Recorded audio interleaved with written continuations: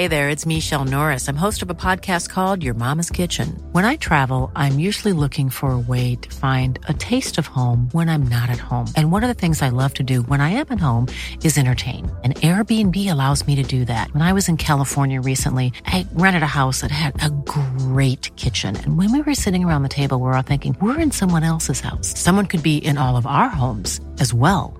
If you have a home, but you're not always at home, you have an Airbnb. Your home might be worth more than you think. Find out how much at airbnb.com/host. Even on a budget, quality is non-negotiable. That's why Quince is the place to score high-end essentials at 50 to 80% less than similar brands. Get your hands on buttery soft cashmere sweaters from just $60, Italian leather jackets, and so much more. And the best part about Quince, they exclusively partner with factories committed to safe, ethical, and responsible manufacturing. Elevate your style without the elevated price tag with Quince. Go to quince.com/upgrade for free shipping and 365-day returns. There's never been a faster or easier way to start your weight loss journey than with PlushCare.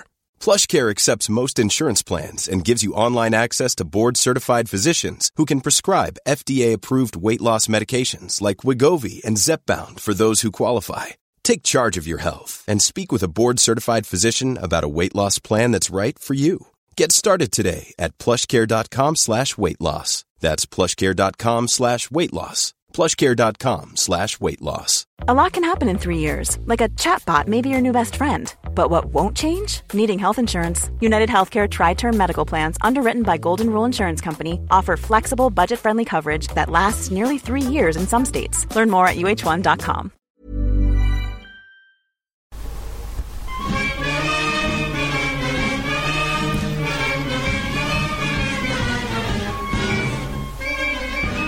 Hello, Egg Chasers. It's the Egg Chasers, a rugby podcast, a podcast about rugby that doesn't take itself or the game too seriously. I'm back in the rugby dungeon once again, as we have been for over 10 years now, 10 and a half seasons, very nearly, we can say. I'm Tim, in the rugby dungeon with JB. Hello, Timothy. Yes, he is OnlyFans ready, shoe and sock free, but he's wearing jeans today. I am. It's a different look. I think your OnlyFans fans will appreciate that. Yeah, I think so. And Phil. Hello, Tim. You all right? I'm okay. Look at Jay. Look at the way he's reclining now. Not like Kate Winslet in Titanic. Yeah. You're man-spreading. I am very much man-spreading. Why has that triggered me into a memory of something? Never mind, I'll come back to it. Being accused of man-spreading? No, someone said something. There was a clip or something about man-spreading the other day. I can't remember what it is. Oh, I think I've seen the same clip, but I can't put my finger on what is really annoying me now. Never mind. Right, lots to talk about, including the second round of the Champions Cup and lots of other rugby stuff going on besides, and a bit of local rugby as well. And we've had some great emails, which you can always get in touch. Contact edchasers@gmail.com. We've had some good emails this week, actually. We have had some really good emails. You can also find JB on LinkedIn. You can find me on LinkedIn. And lifting on Instagram. Doing lots of lifting on Instagram. LinkedIn's wonderful. Honestly, You're one of the few people I've heard say that. Yeah, because of how you use it. So if you're on there, trying to sell things and DM people all the time, trying to sell various bits and pieces, it doesn't work. But actually, for the podcast, it works really well because the quality of interaction is so much better. So much better. So you can leave it, and also none of the neckbeards that do blogs and whatnot who populate Twitter and make it so toxic, they're just not there because they're not serious people. So it's much, much better. And I'm also going to give a shout for the YouTube channel as well. We're on YouTube, Egg Chasers Rugby, and I say that because there's some account or something that just publishes these end of year lists, and I'm into the top 25. Oh, really? Of rugby YouTube accounts. Have that. Fair play. Have that. I'm not happy there. I'm looking up. Well, I mean, your natural place would be number one, wouldn't it? Yes. Yeah, exactly. Which I'll have to beat World Rugby's 1.5 million subscribers. I can see you doing that. Yeah.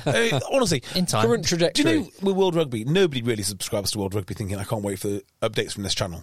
They just do it because they've got a bunch of historic games or something, or historic coverage. And they've monopolised all content and shut anyone else down from sharing it, which is fine. Good, they own it. That's one way to look after your We're not content. letting anyone just take this podcast and own it. Well, there is someone on who just takes and uploads our podcast to YouTube. Best of luck to you, sir. Which is ridiculous. Well, he obviously understands talent. There you go. So, yeah, Egg Chasers Rugby for that as well. But a couple of local derbies. Do you want to hear about some of those? Yes, please. Yes, please. Okay, one local derby here. Andy Rathborn has got in touch. He said yesterday, so this weekend, was the big National 2 derby between Redruth and Camborne. Oh, that is a big one. nice. Two proud Cornish. clubs 4 miles apart with lots of history Wow. and in the same league for the first time in 34 years. Oof. Yeah. It was 1919 at the end, and there was a crowd which is according to the BBC is between 3,000 and 3,500. Wow. Love that. That is Love it. something else, isn't it? Do you know, I know I've said this before on the podcast, but the derby, which I've never really spoke about, I've never experienced it, but I know they had huge crowds, was Kendal against, what are they called? Penrith. Wharfdale, Kirby Lonsdale. Kirby Lonsdale. Ah, Kirby Lonsdale, yeah. Okay. So I heard they got 3,000 to that, and this is about 5-6 years ago now. Wow. Apparently, it was a great atmosphere, and fixtures mean that each week only one of those two teams is at home and the other is away, guaranteeing good crowds every Saturday. And he says on a separate note, I'm way behind the curve. Oh, no, blah, blah, blah, blah. That's a different point. He says, finally, I coached the infamous Dominic St. George for a few seasons before he went to Eton and grabbed Tim's balls. That was... I had a Berkshire trial at under 16 level, and the other number 8 on the opposite team for like East Berkshire. I was the West Berkshire number 8. Dominic St. George was the East Berkshire number 8 from Eton. And first ruck, he just came and grabbed my nuts. Nice. As a power move. Or that's just what they do at Eton, I don't know. Might be both. Hang on, Maybe. where did Joe Marler go to school? And this one from Richard McCowan. Or McCowan. I hope I'm saying that right, Richard. Anyway, he said, contact eggchasers@gmail.com. He says, pod, good, blah. A mention for the mighty Leamington Rugby Club, who won what could possibly be the closest geographical derby this weekend against old foes, Old Leamingtonians. Both teams steepled in history, the club separated by a singular farmer's field, and it was Leamington who came to the fore, winning 38-13. So I don't think that is the closest two clubs. So I think the closest two clubs might be Northwich and... what are they called? Winnington Park. Winnington Park. Because I'm absolutely certain their fields are literally backed onto each other. There's like a field which is sideways, and then it goes. So the posts, I'm sure, are like perpendicular to the Winnington Park main field, if that makes sense. Oh, wow. I'm sure of it. It's literally a stone's throw. Literally a stone's throw. That's very cool. We've also got like ground sharing, like Richmond and Scottish. Richmond Scottish. I'm sure there's some. Actually, in Bristol, and you were in Bristol for a little bit, weren't you? Yeah, I was. You've been down to Dings Crusaders. Dings Crusaders, mate, yeah. Great club, mate. I played for them once. Played for them twice, actually. Proper club. So, where Dings Crusaders were, do you remember?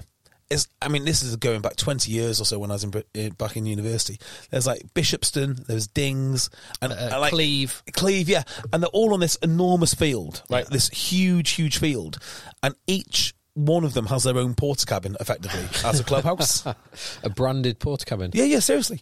And we used to play our freshers games, I think, at Cleve or whatever it was. I don't know. I couldn't tell you. One of those clubs. And every single weekend there was at least 2 or 3 brand new, freshly burned out cars. Every single weekend without fail. Wonderful stuff. Yeah. Any news from the 16s this week, Tim? Oh, big Lancashire Cup weekend. Oh? Who was playing? Raffy Quirks, Broughton Park under 16s against the current holders of the Lancashire Cup, Preston Grasshoppers. Oh, Preston smashed them. Oh, yeah. Well, I think they might have thought they were going to, but 15-10 win for the boys. Oh, there we go. Awesome. Yeah. Low scoring. A well-drilled defence.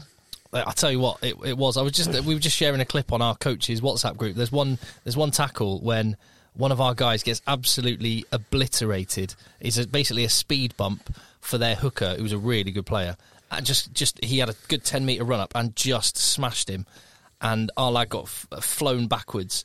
But the guy carrying the ball knocked it on, and it was funny. It's funny. You used to sort of watch our lad. He gets marmalised, bounces straight back up, and has a big hug with his teammates. Going, yeah, awesome, have it, love it. Are they fully scrummaging now? Yeah.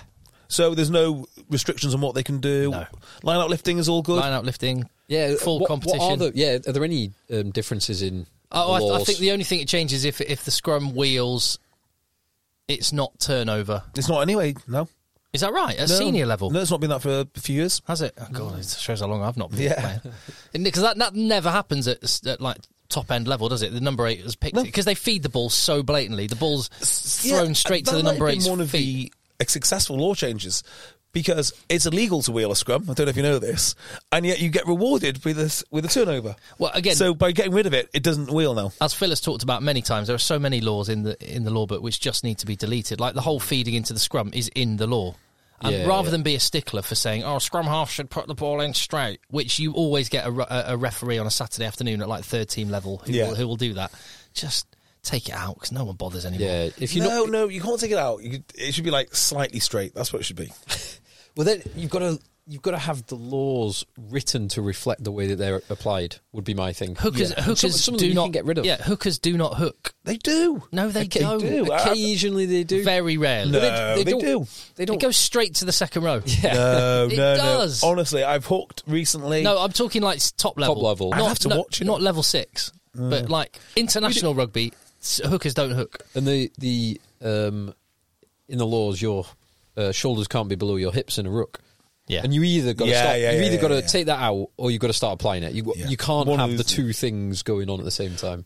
Well, talking of Broughton Park, my friend Dell from Broughton Park sent me a quick text today, asking me to give a shout out for a good friend of his, and I've read what his friend is up to, so I thought I would, if that's okay with you boys. Yeah. So Ben Eddy, Walk for Doddy, he is trying to walk 300 miles, so that is Cornwall to Kent, 330 miles. I mean, he really should have done 500 miles. Yeah, absolutely. Come on. I couldn't, when I read this, I was disappointed. I really was. In 3 weeks. So he's currently raised over £3,000. So that is walk for Doddy. Today they went to Exeter and they walked around in their budgie smugglers all day. So pretty good effort. Good effort. That is on Just Giving, and go well. Enjoy it. Well, we'll talk about some good efforts in Exeter in just a second. Yes. But I think before we get there, I think it's only right and proper to... Now we've had 2 weeks of the Champions Cup. I'm eating humble pie and saying I'm completely wrong. Are you willing to apologise and say you're completely wrong about the quality of the Premiership relative to other leagues?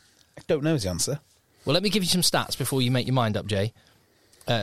Total points achieved by teams from leagues, URC... 20 points. URC teams have achieved 20 points in the Champions Cup so far. Top 14 has achieved 35 points in the Champions Cup opening 2 rounds. The Premiership has achieved 56 points, more than the other 2 leagues combined. Interesting. It's certainly something to think about. Conclusive evidence, surely. Well, no, because this is home games and away games. No. Weak teams on both sides. I tell you why I'm not convinced. Because no matter which way you cut up these points, one indisputable fact is the Premiership is being drained of talent and has been drained of talent, and these squads that they're fielding are still not as strong. And that is a fact. But there are other things which might be giving the Premiership a really competitive advantage. I think I disagree with you, and we said it on our podcast, and then all I heard last week were various... I'm not saying they listened to us and then repeated it, but all I heard was the point being made again and again and again. It's not good that the 3 teams went bust, but the 3 teams that went bust has lifted the standards of everybody else, because they've managed to get really good players at knockdown prices. Yeah, no doubt about it. Cheap talent has helped. It really has helped. Bath would not be the same team if they didn't have Ollie Lawrence, Alfie Barbary, Finn, Ted Hill. Well, I know he's not playing, but yeah. Yeah, all these guys made a huge... even someone who's not actually a mainstream player for their club yet, but we spoke about him last week, Chandler Cunningham himself. There's so many examples of good... I'll tell you a great one. Shilcock at Leicester. Shilcock today was absolutely outstanding. Absolutely outstanding. So, yeah, undoubtedly, it is only a temporary fix, and the Premiership has already lost a lot of talent. So they were lucky in a way because they've lost the same quality of player, like Joe Marchant going to Stade Francais. All the guys that were paid a lot of money had gone, and then as soon as a load of other guys come on the market who they could get cheaper, they did. But this is a temporary fix. I'd give more credit to the fact that all the Premiership teams, except for Newcastle, who are not trying and are freeloaders at this point, are spending up to the cap. And every week it is competitive, and because it's competitive, you've got to really coach hard. Nevertheless, I'm pretty confident in saying this, which is, although we're good in the group stage, when it gets to the real business end, I do think there'll be a separation between those teams in France and in the URC with the absolute top talent, and then the Premiership. Well, yeah, I don't disagree that Toulouse... La Rochelle. Toulouse are going to be... Although La Rochelle might not even make it now. Exactly. I don't doubt that teams like Toulouse, and probably Leinster will get a bit of mojo by then, and will demonstrate what they're about to a greater level. I don't think there's any debate there. However, I think we thought, if you imagine the overlap between the top 14 and the Premiership, we were thinking the top of the Premiership was only maybe halfway up the top 14. And I think the overlap is much smaller than I think I thought it was. So, who's the best team in the Premiership? Let's say Saracens. Yeah, I think Saracens will be about halfway up the top 14 with their salary structure, with the amount that they can spend on players. Now, if you take that Saracens structure and give them the French salary cap, I bet they could win the top 14. But it's that constriction on talent, I think. But how do you explain the last 2 weekends then? Well, if that is the case, if the restriction on talent has, if that is the case, surely the answer would be to constrict the salary cap even further and get rid of more talent. Well, it depends what your objective is. If your sole why are Newcastle not winning this? Well, if your sole objective was an English club winning the Champions Cup, you would just have one English team. Yeah, you would just put all the talent in. You'd effectively do like the Jaguares did for a few seasons. That's not the RFUs. Like the Black Lions are doing for Georgia, who got a good win, didn't they? They did. Away in Scarlets. That's not the objective of the RFU. No, it's not. The talent thing, it's definitely right that talent has left the Premiership. It is definitely right that a significant number of very good players and also a significant number of kind of solid players, above average Premiership players, have been redistributed. You've probably had, 15 players from last season leave the league, but you've had 90 players redistributed across the league, of which probably a good 15 or more are equally talented to the ones who left. And I'd suggest that those players being redistributed has also meant that the wages of everybody has been suppressed. It's like the opposite of deflation of salaries. Deflation of salaries, which helps all of the clubs. Yes. Now, that is going to be counteracted by next season, or the season after next, whenever there's a £1.4 million salary cap increase coming from 5 to 6.4. That will just have the opposite effect, because every player will be saying, well, let's make the math simple, I was 10%, I was on $500,000 a year, I was on 10% of the salary cap. Now I must be worth 640k because I'm still worth 10%. That's the argument every player and agent will be running. So look at Bristol, right? Bristol are a great example for me about where the Premiership gets it right and wrong simultaneously. Bristol, when they were good because they were one of the few teams that could just spend up to the cap and didn't care how much they spent on Charles Piutau. Yeah, two marquee players. Yeah, you could pay them 10 million if you wanted to. But when you scratch beneath the surface of Bristol, there's not much there. They're not good at constructing squads. They're not good at in the way they play. There's just not really much there. They're not impressive. They're good at spending money, though. They are great at spending money. They finished top of the Premiership. Yeah, when they spend all of that money. Now, as things have levelled out, as is an even playing field, you can see that they are struggling. And then you look at other teams who are doing well. Like Northampton obviously focus on certain things. Leicester Tigers put so much effort into how they construct the squad. I mean, every single Premiership team is making calculations on what they have to leave out to, as Chris Boyd would say, make the boats go faster, which I love that phrase because it's exactly what they're trying to do. So I do think the Premiership produces more interesting rugby because the coaching is of a of a higher standard, because it has to be, because you can't just go and buy all the players. If you could just buy all of the best players in the world, would you really coach them that hard? Well, they didn't.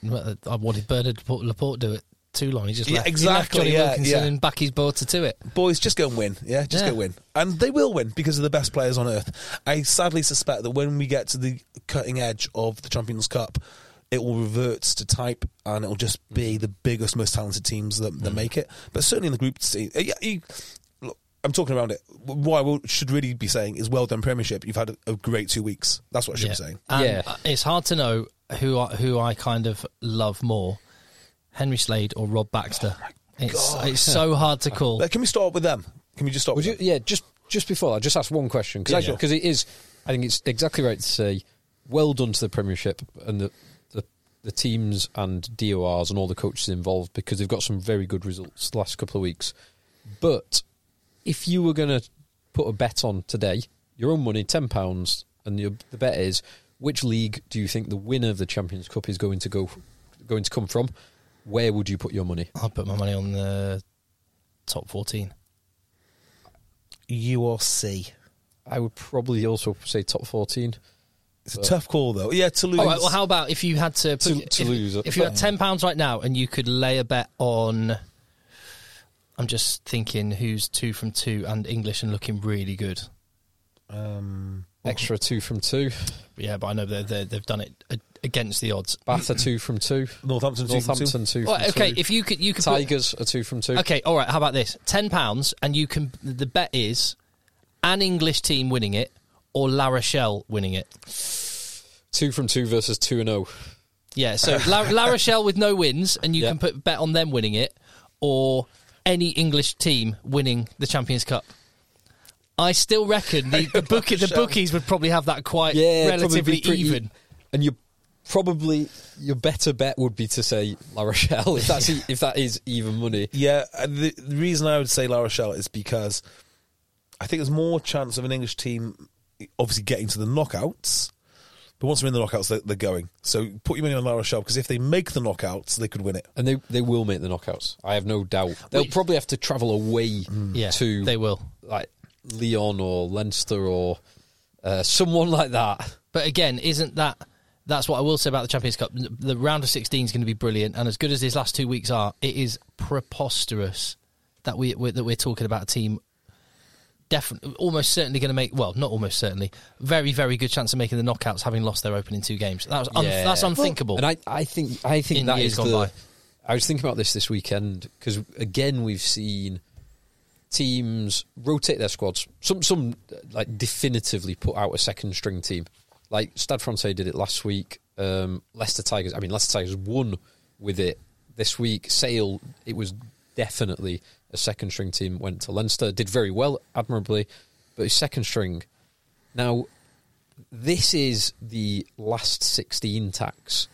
So they've got fewer group stage games. You only play 4 games instead of 6 in the group stages. But the balance of games has been increased or pushed back up by having the round of 16. Now, the round of 16 is in itself a good thing, but it is driving these negative behaviours, because 16 out of 24 teams are going to qualify. You only really need to win 1 game and pick up a couple of bonus points, and you'll be getting through. Yeah. So that is why you can totally throw 2 games and still qualify and still win the damn thing. Isn't it? You've got a minimum amount of home games, so they give them 2 home games. Yeah. Just so you've definitely got something, because otherwise, there's an argument for just straight knockout, which would be great. Yeah. Knockout from the start. But then, it's the fewer. The clubs do need the games. Like, unquestionably, the clubs need the games. Yeah. It'd be worth £250,000, £500,000 to most of these clubs to host a home game. There's also the interesting prospect of clubs panicking, of losing like La Rochelle. I mean, are they panicking? They probably are. Well, they are. They tried to win both. They sent full teams to both of those matches that they've won, home and away. So there's some interesting. There's some interesting dynamics now, because some teams will have qualified early, so you can guarantee that all those Premiership teams that have won 2 from 2 will be qualifying now. And then other they'll teams get through. Will start to really panic, because, oh Christ, we need to win something. Well, also the Premiership teams have fewer league matches, so they can still go full bore in rounds 3 and 4. but with weaker squads. So it's all finely balanced. But this has always been my point about the European Cup. The beauty of it is you get to see how different organisations manage their club teams and which approach is best. Is it the Irish approach of making many finals but never winning? Or is it the French just spending as much money as you can in that ferocious league? Or the constrictions of the salary cap in the English league? One of those things. And sometimes it is, unbelievably, the English teams with Exeter and Saracens. It's very rarely. Please, let's talk about Exeter. Oh, my Yeah, God. let's do that. Let's go on to that. Wow. I'm just amazed by Exeter. Can I launch off with a theory on Exeter? Go on. So my theory is this, which is when you got a successful team or a previously successful team like that classic Exeter team was, and you know all the names, they won the Premiership, they won the European Cup, and they were competitive like the year after that, and it slowly then started to disassemble itself in it. So Johnny Hill left, and we mentioned all of the players that left. Now I think we've all been in teams which were very, very strong at this amateur level, very, very strong. And then next year, they're not quite as strong. And even though they're objectively... H this year? Yeah. Even though they're objectively good teams, right? You don't feel as confident. And your players don't show up as much. And I think Rob Baxter has identified that. And he's like, well, if we've got these players who are paid very well, but they're not going to show up as much because they were part of a previous dynasty of players, a previous iteration of this club, let's blow it all up and start again. And I think that's kind of what's happened. And the only one that they've kept is Henry Slade. Now, Henry Slade, just a quick word. Ollie Woodburn as well. Yeah, actually. There are a handful. They're a sprinkling of them, yeah. Yeah, I mean, Devoto, if he ever comes back. I'm just looking at the team from 2020, the team that beat Racing 92 in the final in 2023 years ago. Let's see if we can name the team. Yeah, great game. So, who would have started at Loosehead? I wonder, would Ben Moon have got started? Ben Moon or Hepburn? Hepburn. It was Ben Moon on the bench. Ben Moon. Hepburn started. Okay, then it would have been Cowan-Dickie and Yendall. Yep. Maybe in the other order. Correct. It was Cowan-Dickie started and Yendall on the bench. And it would be Harry Williams and... Who was the other one? Harry Williams. You know the other prop. Who was the other one? It wasn't... He had to leave because he had to take a fair market rate. Tommy Francis. Oh yeah, of course. Yeah. And then you got Johnny Gray and not Sam Skinner, not Johnny Hill. Johnny Hill. Yeah, Johnny Gray and Johnny Hill. So Johnny Gray, first one who's still there. He's still there, but leaving. Johnny Gray's still there. Going to injured. Yeah, he's injured. He's not played. Apparently going to Bordeaux. Oh right, okay. Which makes sense because why would you not? Yeah. And he'll be on Phil's beloved Bordeaux. He'll be on good money, and he's not played for. Oh no, you're beloved Toulouse. No, I am beloved Bordeaux. You are beloved Bordeaux. Sorry, beloved Bordeaux. So back row was Simmons. It's Simmons Armand. At 8. Yeah. No, Armand wouldn't have started, would he? Yeah, Armand start. I think. No, Armand wasn't in the squad. What Ewers? Ewers, yeah. Big Dave Ewers. My beloved Big Dave Ewers. Yeah. At 7 for Exeter in the Champions Cup. Kovacic? Another big guy. No, I'm going another big guy. It was Vermeulen. So Vermeulen's still there. He's still there. Yeah. Then you've got it would have been Nick White. And Nick White, I think he must have been injured. Stu Townsend. Not Townsend. No, one of the Maunder A or Maunder B. Yeah, Jack Maunder. Okay. Started. And on the bench? Townsend then. No. Maunder. Another Maunder? No. Oh, okay. What's the other one? So he played for a short period of time. I don't think he played the Scottish fella. Yes. Because he came on and did an absolute worldy I know the one in you mean. What's his name? Double-barreled name. Yes. You know him. Oh, what's his name? Him. He's at Lyon.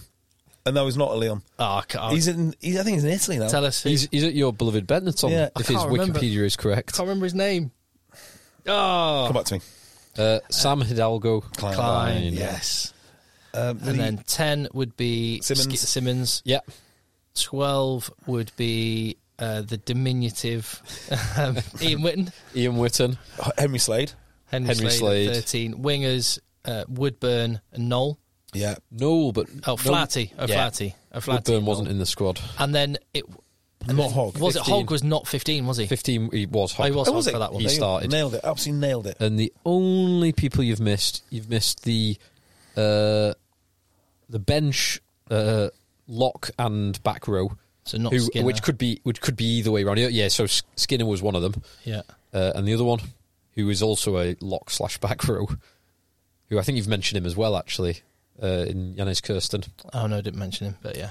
and then the two backs besides the scrum half who were on the bench. Steno wasn't still playing then, was he? Steno was still playing. Really good. Yeah. Steno and Dollars. Not Dollars. No, not Dollars. Just gone. So of all those, maybe there's three of them left. Devoto. So I do think there's some sense of saying, look, you belong to a previous dynasty. It must be very hard to mentally... Dynasty. Yeah, dynasty. It must be very hard as a player to build yourself back up, knowing that it's going to be a rebuilding team. So just stop with new players. I think that it's really interesting because it is kind of the opposite of what Saracens have done. Yeah, they are like good for good and bad, but they are trying their best to keep that team together, the kind of skeleton of that team together, even when some of the players are perhaps past it. Some of the players are no longer the value that they were, and arguably they were never good value because they were paying over the odds for them in the first place. They may have played a blinder with a couple of them because there's talk about the hybrid contracts and nonsense. Well, no, but this is one. The hybrid contracts. Whilst you may agree, disagree, at least it would actually repay Saracens finally for all of their work producing England players. Yes, there is that. There is that, and it incentivises the clubs to have England players, whereas now you're kind of damned if you do, damned if you don't. Yeah. You kind of have to have these guys because they're the big names and they're the talent, but they're only going to be available to you half the season, so you're paying the biggest money to players that don't play for you. So Mark Evans of Fiji Drua fame and Hollands made the really good point that the England money, rather than being distributed for the players produced, should be just distributed evenly throughout all the clubs.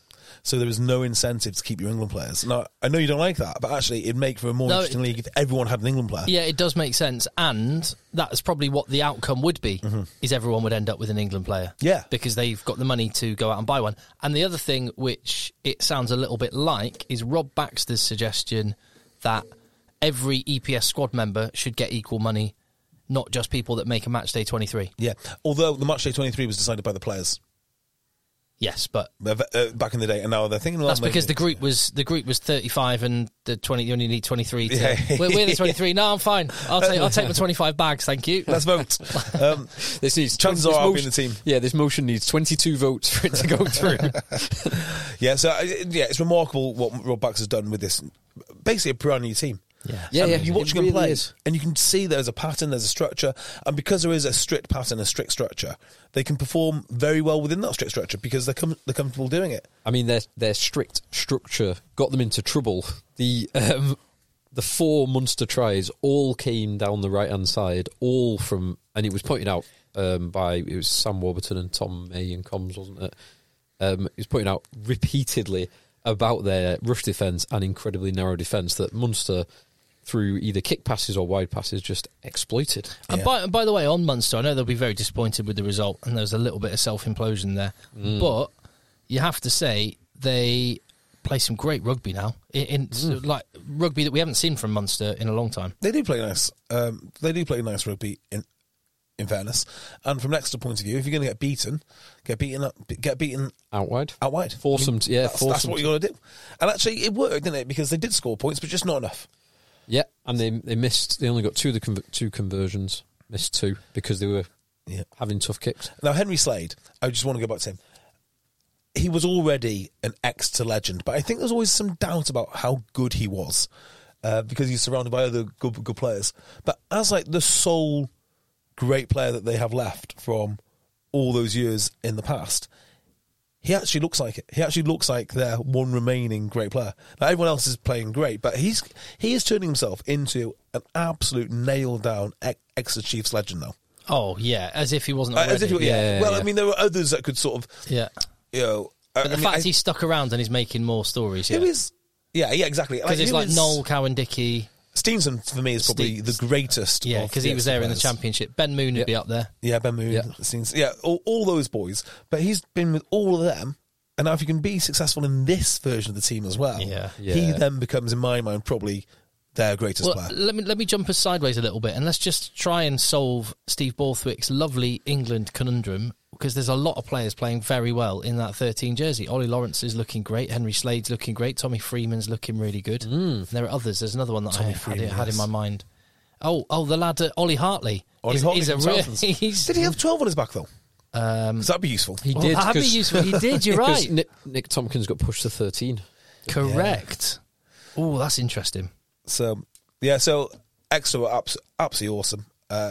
Sandy Park, I don't know what the other stand looked like, but the cameras were showing most of it. Over 13,000 there, so awesome. full. It's great Do you know, to see, I isn't it? love Exeter so much because partway through the second half, they started up with the tomahawk chop again. It's like, yeah, screw everyone else. It's all about cheats. Just the fans, they're not playing it over the PA anymore, are they? Or are they? It doesn't matter. Because you can hear it. The DJ was playing all sorts of tunes over the PA. I just loved it. It's like, if Exeter can just get... There are a handful of clubs in the country that can do this. Probably Gloucester, Bath, Exeter, Northampton, Leicester. So, actually, I've named 5 there. But once they get on a winning run, they fill their stadium. And I think that if this Exeter Chiefs team just can continue to win and give people around there a bit of belief, they will fill that stadium, and it will be a success story. Just on that, like I don't really mind one way or the other. I don't have a strong opinion on it at all. Are people actually upset by the tomahawk chop? Do you know what? The more they're upset, the more they should do it because it's their identity now. Like, it is a big middle finger to everyone else who's disparaged that club. People like Ugo Monya and... He wouldn't care about a song. Oh, are you joking? You'd have to be so thin-skinned to care about a song. Yeah. Well, I'm looking forward to my legal letter from him. I'm offended by a song. Yeah, interestingly, no one's been charged with that yet. So we'll wait to see if the most blatant case of racism anyone's ever seen ever in the history of the world, which is on multiple cameras with multiple witnesses, ever does get charged. But we'll see, won't we? And I'm sure I'll get my so-called legal letter. Looking forward to that. And Sonia McLaughlin as well. So people like that is a massive middle finger to, because it's Exeter Chiefs and it's an amazing club. It really is an amazing club. I will agree, it's an amazing club. 100%. I love it. And there was some special moments. Great second half as well. When you actually look at the 3 tries for Exeter. Of these new players, so we spoke about all players, of the new players, who are you liking? Daffith Jenkins. Yes. Oh my goodness me, what a player. Yeah, do you know? And he's 20. Yeah, he's huge. He's absolutely huge. So the one that I've really liked at the moment is, I want to say, is it Ben Hammersley? Winger. Correct, yeah. Now, he's a little bit shaky on defence today. Yeah. He was a bit shaky, but he was. Every time I've seen him play, like Newcastle, he was absolutely superb. He can really run. He's going to be a very, very dangerous player. Hawkins seems like an absolute top. Best game I've seen Dan Frost play. Yeah. He was great. Frost, another important pickup from Wasps. Greg Fisselau was great. Yeah. Fisselau he had a big game. So Tuima and Pearson are both just big bodies. They're both young men, but they're the size of young men that Exeter need. Yeah. So just having that size is really important, and they're talented, and they will continue to develop. What amazes me about this team is it's the desire to play. So you're watching them, and they just don't die. Like, how many teams would have crumbled in the face of it? Munster, just the reputation alone is fearsome. And when Munster scored early 5-10 minutes into the second half to make it 24-10, that most teams would have crumbled then. Yeah, I'd love to know in Exeter, like, how much say do the other coaches have in what is actually been delivered there, or do they just have to deliver what Rob Baxter says? I suspect Baxter does. He does the big picture stuff, but then leaves the detail up to some of the detail. I would imagine it's very collaborative. I would say what I will say though is Rob Baxter did try and take a big step back. Yeah. And then it did not go well, and he came back in and grabbed the reins again. So I think he needs to have his hands on the reins. But it will be a... I think he's giving messages like, you deliver this however you want, but you must have this outcome. Yeah, it is this. Yeah. You can imagine him simplifying things. Yeah. Can't you? That is the beauty of it. They play really simple rugby, which you can understand. So when they always say at the full-time team talk, or when you go to the coaches, they spoke about a few things at half-time. And the few things that they speak about, they always tell you, and they always seem to make sense. Yeah. So I will just... We touched on it before, but Munster, for the first 50 minutes, would deserve to be 14 points up. Mm-hmm. And credit to Graham Rowntree and his coaching setup for identifying and exploiting that weakness in Exeter's defence. Yeah, because they were flying up. Absolutely flying up. Flying up and short, particularly on that Exeter's left-hand side, Munster's right-hand side, which is where the 4 tries came from. I like Jack Crowley, and Yeah, I like Kieran Frawley as well. I think Ireland have got a couple of good players there. yeah, and that, like, you look at that Munster team sheet, that is not filled with stars. No.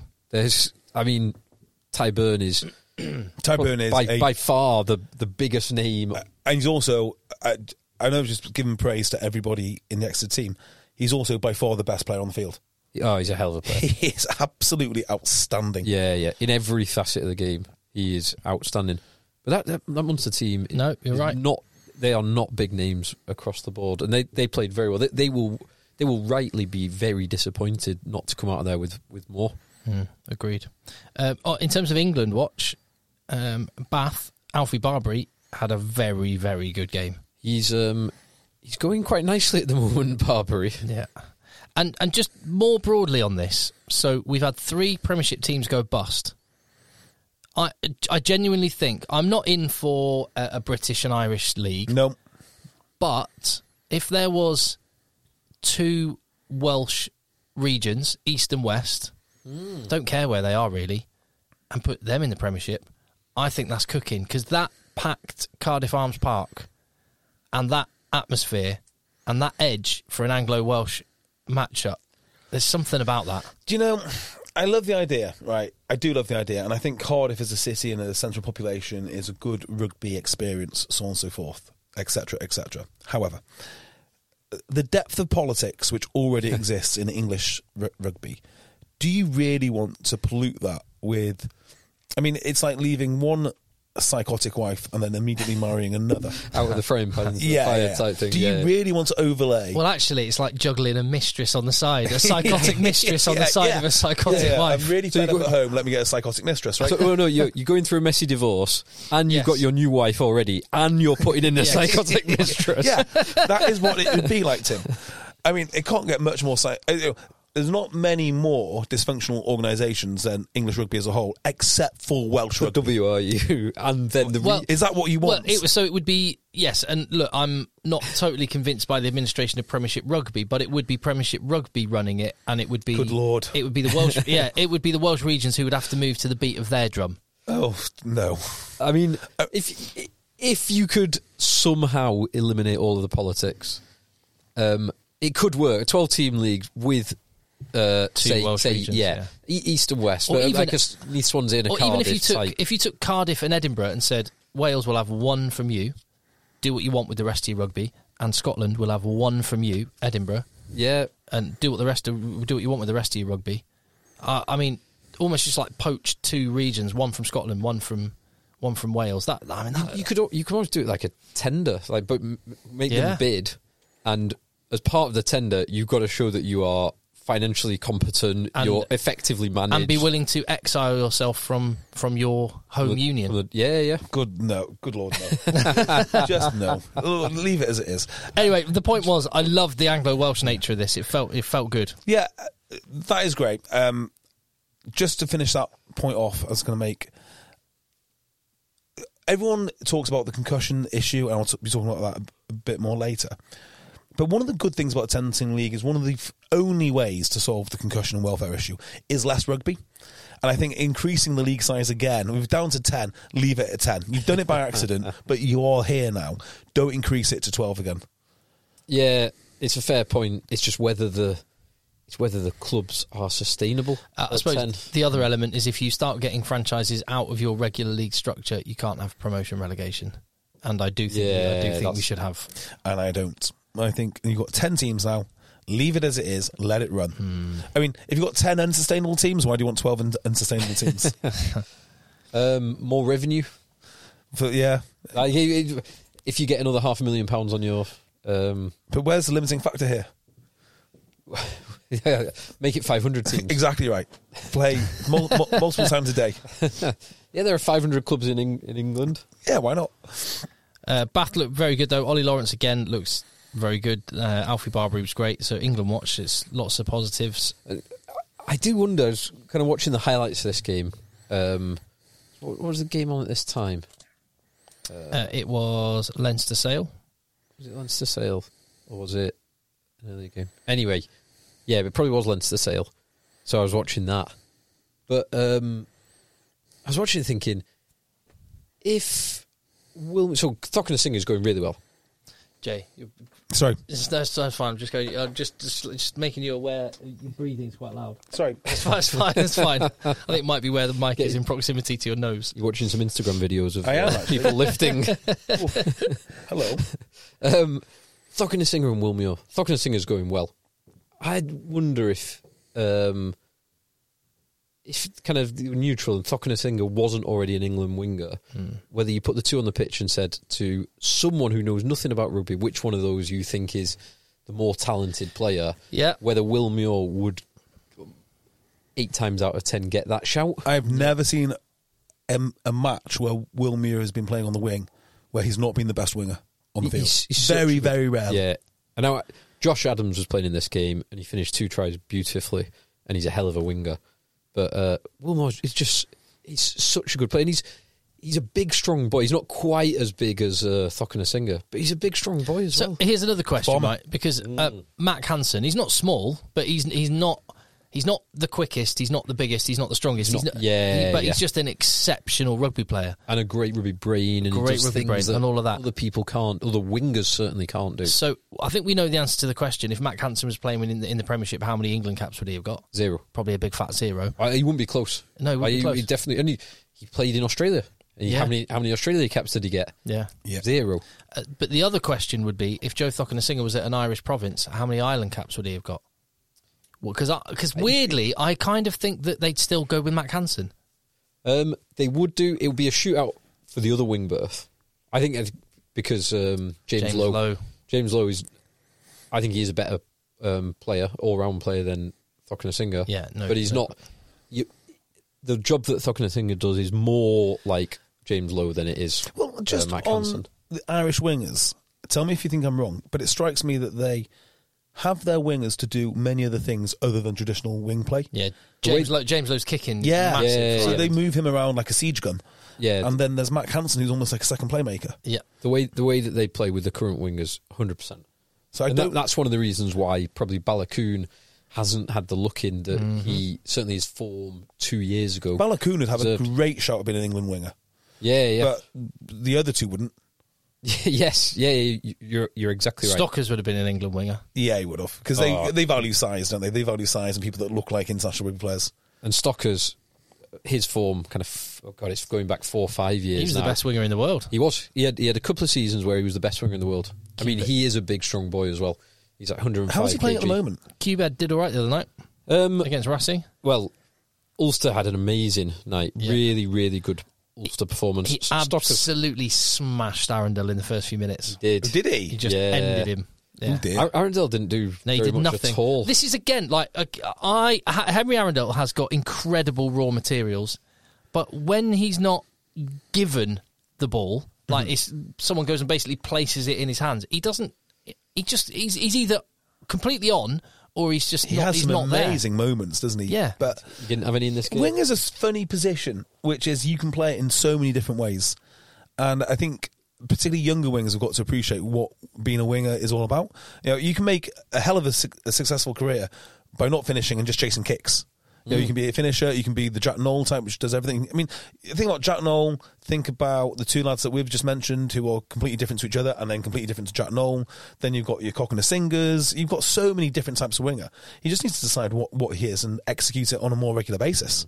But at the moment, he's just a very fast guy who's good with the ball in hand. Well, watching Bordeaux, I mean, I know they got the ball to the outside quite a lot, but you cannot imagine, if they were having a quiet 10 minutes, you cannot imagine BLBRA and Penaud just standing on their wing. Penaud does not drift out of the game. No. Penaud is always in the game. Whereas Arundel will drift out of the game. Penaud is like Jupiter or something like that, which is he has this gravitational force and the ball is attracted to him. And so it should be. He's like this fulcrum out wide and you have to get the ball to him because something will happen. Big statement. Is Penaud the best player on earth at the minute? Even more so than Dupont? Oh, I mean, it is a big statement. I think he might be. Yeah, he's up there, isn't he? He's certainly up there. He's just so involved in everything. And he reads opposition defenders so well. Which is that's why his steps look so effortless, because he's got that perfect timing. And it's the other things he does, like the kicking, and He just makes things happen. Yeah, I'd say he's up there. I wouldn't say he's the most important because wing is a funny position, but he's certainly up there. He's certainly the best winger in the world. So we've moved from my beloved Ulster, which we could talk more about, to fine. my beloved Bordeaux. Yeah, they play great rugby. But on Ulster Racing 92, so you had none of the wingers. Imhoff for the Le Garrec try was excellent, but none of the wingers did that much. It was more of a, as you'd kind of expect at the Kingspan in mid-December, it was more of a game for the purists, more of a JB type game. Yes. There were some interesting things done by Ulster. I don't know if you watched this, Jay. I didn't. So let's see a second of Ulster because I know that you'll be watching it. They scored. They battered them 31-15. 21-5 at half time. Yeah. And it was all Ulster. Like it ended up being pretty comfortable. Racing got a couple of late tries, couple of late pushover tries to make it look more respectable, but it was a really good performance by Ulster. Ulster scored 3 tries from tap and goes in the 5 metre. Mm-hmm. 3 tries? 3 tries from tap and goes, 2 of which were tap pass to Ian Henderson, and Henderson took 3 steps forward, turned around, and they set up a rolling maul and mauled Racing 92 over the line. Was that Timoney's tries? They did that twice. I think that was definitely one of Timoney's, maybe both of Timoney's. The other one, that was really, it was really old school. I've not seen that for years, and they did it and scored 2 tries against Racing 92. So who looks at that Racing 92 pack and says, "Oh yeah, I know what we're going to do. We're going to deliberately set up a rolling maul 5 meters out from the line and just push them over twice." Easy. The other thing that they did, which was a neat little trick, which ended up in the McCloskey try, was Cooney tap and go 5 meters from Racing's line. He taps the ball, but he doesn't catch the ball. Nick Timoney was already running onto the ball, so he taps it, and Nick Timoney takes it at pace, kind of catches the defence off guard, takes it in once and just pops left, and McCloskey spins over the line. So many teams are going to be doing that next weekend. Yes. So many, like level teams. 7 and under 16s Broughton Park next weekend. I think Broughton Park are no game next weekend, obviously, but in the new year, watch out. We'll be doing that. Yeah, so I've always liked Racing, but the Stuart Lancaster era has not got off to a great start in Europe. It's not a great start. Are they good people, though, yet? Has he made them into good people? I have no doubt they're good people. Yeah, I mean, Lancaster and Khaleesi, they're going to be great people. Oh my God, the sanctimony in that team at the moment. Whether they are good enough, they're top of the top 14. Big Stew's doing all right. Oh, yeah, they are top. There is that then. Equal on points with Toulon and Cast, and only a point ahead of Stad and Pau, but they are nevertheless top. Now, one thing that Racing will, Racing should be doing better when, I think Ulster lost 6 lineouts in the first half. Woki was amazing. He is superb in the lineout. He put so much pressure on. It was first Robbie Herring, and then he went off for HIA, and Moore came on, and then Herring went back on, and then Moore came back on. He was just putting so much pressure on Ulster, which is why they ended up going for the tap and goes and using their full repertoire there. But very, very good win for Ulster. And Kitsoff looks very good as well. He looked like a good signing for them last night. And Dave Ewers as well. Big Dave. Because he carries hard, he hits. Oh God, who did he hit? I think it was Gilbert, the number 10. He absolutely smashed him with all 130 kg of Big Dave Ewers.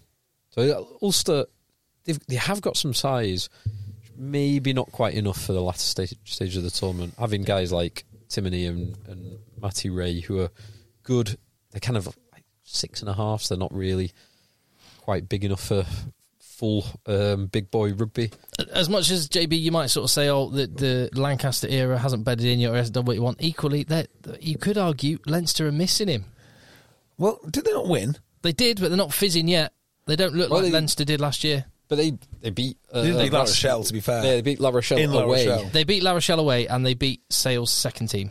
And they struggled for a bit against Sale's second team. They certainly did. Yeah, well, it wasn't a bad team. I mean, I didn't see this, actually. I thought it was going to be an absolute beatdown. Wasn't a bad team, but it wasn't it's not a good team. It's a second-string team. Well, if they don't send with George Ford... With the exception of Roebuck and Reed and Ernst van Rijn... Even Roebuck and Reed, you'd argue that O'Flaherty would be in there. He'd be in one of those positions. Yeah, he'd be in one of them. So one of the wingers, one of the back row, and that is, other than that, second choice in every, at least second choice in every nice position. talent in that team. Don't get me wrong. Oh no, great. That's a compliment to say backup. Yeah.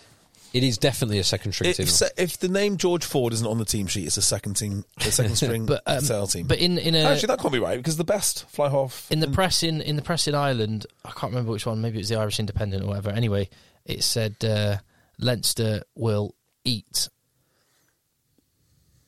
toothless sharks on the day of the match. Ooh. And Alex Anderson's response was like, right, well, we'll team talk done. We'll show you. Yeah. And all of those players, so it is a second string, definitely, but they're all fighting for that shirt. So it's a great opportunity, and all of the boys put their hands up.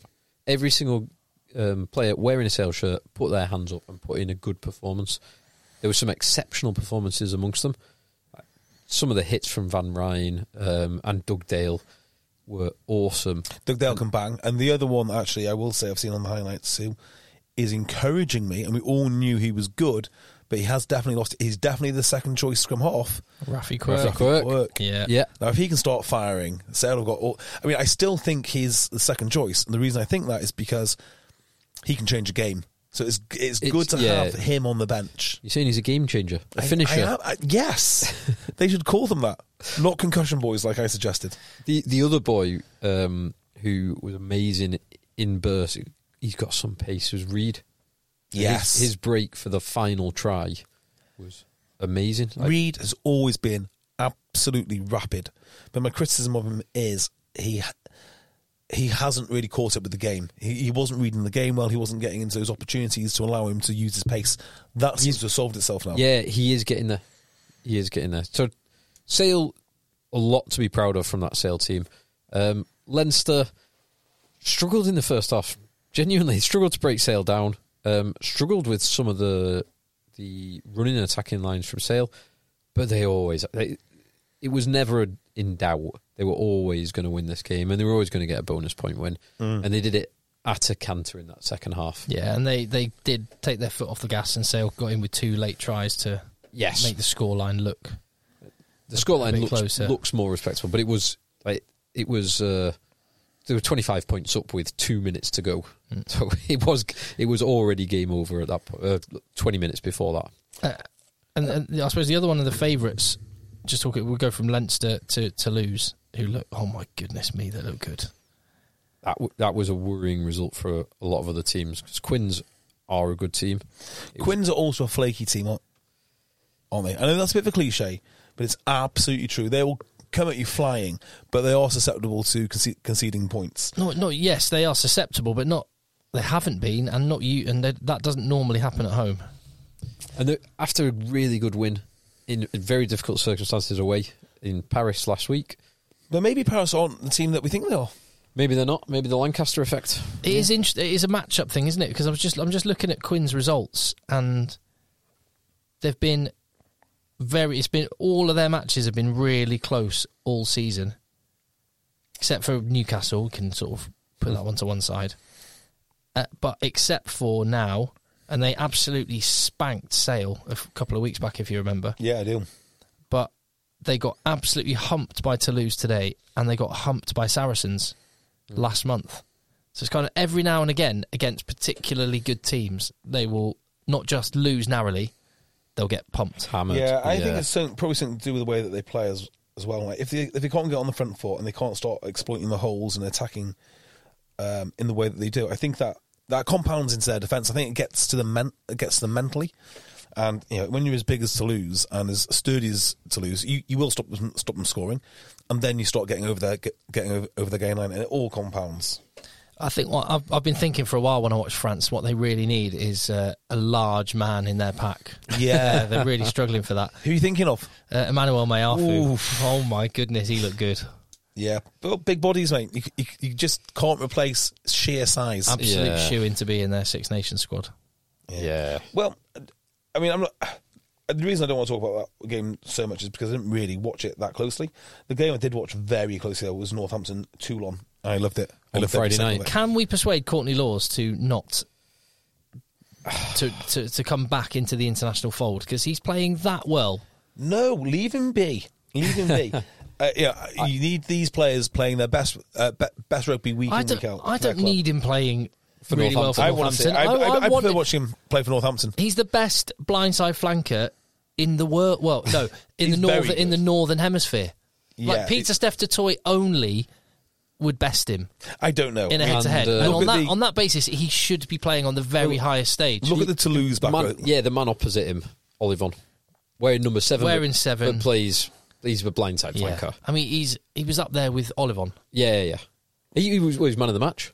Yeah, of course. Again, what are you doing? After last week, his try-saving tackle, which I watched several times actually, just to see where he came from. Yeah. And when the kick was collected by the Toulon player, he was the furthest forward of all the Northampton players. So he covered more ground than anyone else to get back for that.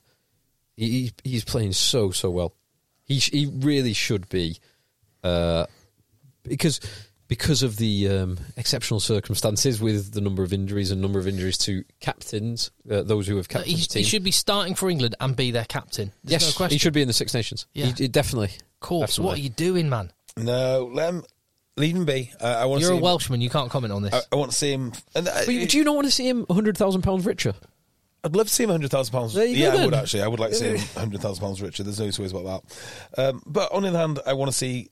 I love watching club rugby, so I want the highest quality of club rugby. And last 2 years, we've hardly seen him at all for Northampton. I tell you what, if you like 5 club appearances or something. If you like club rugby that much, you should pay Courtney Laws £100,000 out of your own pocket, out of Beardmore pocket, so he doesn't play for England. No, that's not my game. That is a game for men like Simon Orange and Steve Lansdowne. Oh, by the way, gents, I've got lovely had some contact from with Northampton, batting back and forth, and knowing that it's my beloved Bayonne.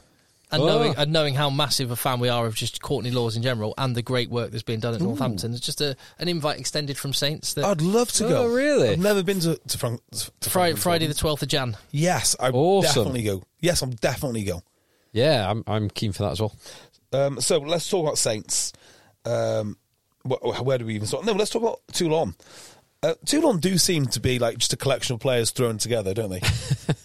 There's 2 guys in there who are ex-Saints. I mean, that is how they were when they were at their very best. That is true, yeah. But except it's not like Pete. If this was the modern day version of the old Toulon, it'd be Peter Steph Toy. It would be. In fact, it'd just be the whole South African pack, wouldn't it?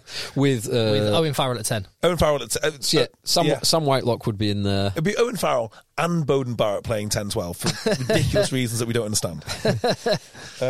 But Ben White, Ben White is not the answer to winning the European Cup, but it was good to see him playing well. I've always liked Ben White. I liked him when he was at Leicester. I liked him when he was at Irish. So that was pretty cool. Pretty cool to see. Jack Singleton, Kieran Brooks, Dave Ribbons, and then halfway through I was like, who needs Dave Ribbons anyway? They're absolutely battering Toulon. But I think the reality of this game was they were lucky to win it, but they put themselves in a situation to win it, and that's probably the more important. Oh, Dan Biggar, there's another one. Yes, yeah. Dan Biggar is actually kind of like the sort of player they should be having. Yeah, exactly. Melvin Jaminet had one of the biggest horrors for a try I've ever seen, but then absolutely turned it on. So I heard that he just didn't fit in Toulouse for whatever reason it was. He just didn't make much of a difference. So he was signed for Toulouse. He's not Tomo Ramos, basically, who was incredible, by the way. No, so what happened was when Toulouse got rid of, I want to say Cheslin Colby, they sold him for a lot of money. They had a lot of money to spend. Yeah. And Jaminet was like, we're going to go and get a big name to fill the shoes of Colby, who didn't work and also went to Toulon after Colby screwed over not just Toulouse, but then Toulon. So it looks like Jaminet has followed in the shoes of wherever Colby has previously been. Now, he started off poor, but he is one hell of a player. When he started to really play, he looked ace. He is a good player. Yeah. as for Saints, their game plan, the way that they play, is just the ferocity of their attack. I absolutely love it. And got an email on this? I'm trying to think of the try. Yes, it was the offload from Tommy Freeman. I don't know how that is physically possible. Yeah. The Freeman to Furbank for Furbank. That was Furbank's second try. We've got an email here, contactedchasers@gmail.com from Paul Lee. And I'm going to try and just scoot through this, Paul. He said, Eddie Jones often discussed how the defence is the easy part of the game to implement, and once that was in place, they could start working on the attack patterns. And obviously that didn't work particularly well for England under Eddie Jones.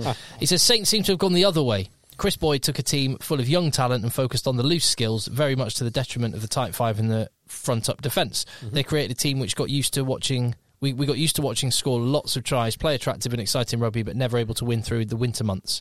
The supporters stuck with the players and coaches and always appreciated the brand they were playing, which often ended in disappointment at the sharp end. This season, they've addressed the defence by bringing in Lee Radford, and it has clicked fast. We were used to getting the odd result in matches that suited us, such as Quins or Exeter, but the last 3 games, Sarries away, Glasgow away, Toulon at home, have shown we can stand up with the best in all circumstances. The tight five have held their own at scrum time. The line-out has been a solid platform to launch from, and first-up tackles have mostly been positive ones, giving Jackalers a chance to win turnover ball. Are Saints now looking like a team that can go into a playoff semi and not be considered the easy draw? Keep it up, lads. Let the boys play. Yeah, I think when you look at Saints, they're just incredibly dangerous. Incredibly well drilled, incredibly dangerous. And I think that is fair, that they're...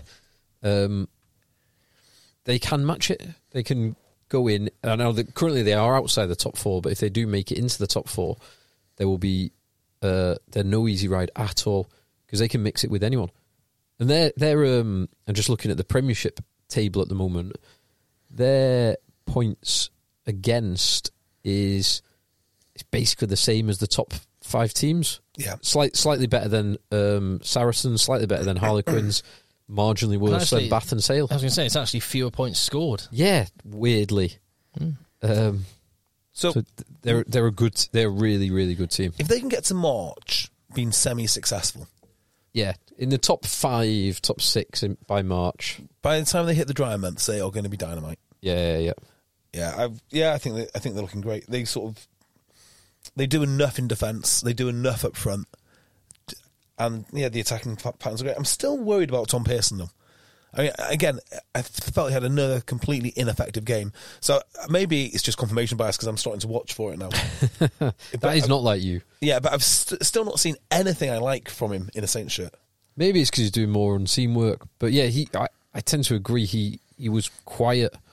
And that's by his standards, where Irish last year, he was so dangerous. Last year, the year before. He was so dangerous, just throwing men off him.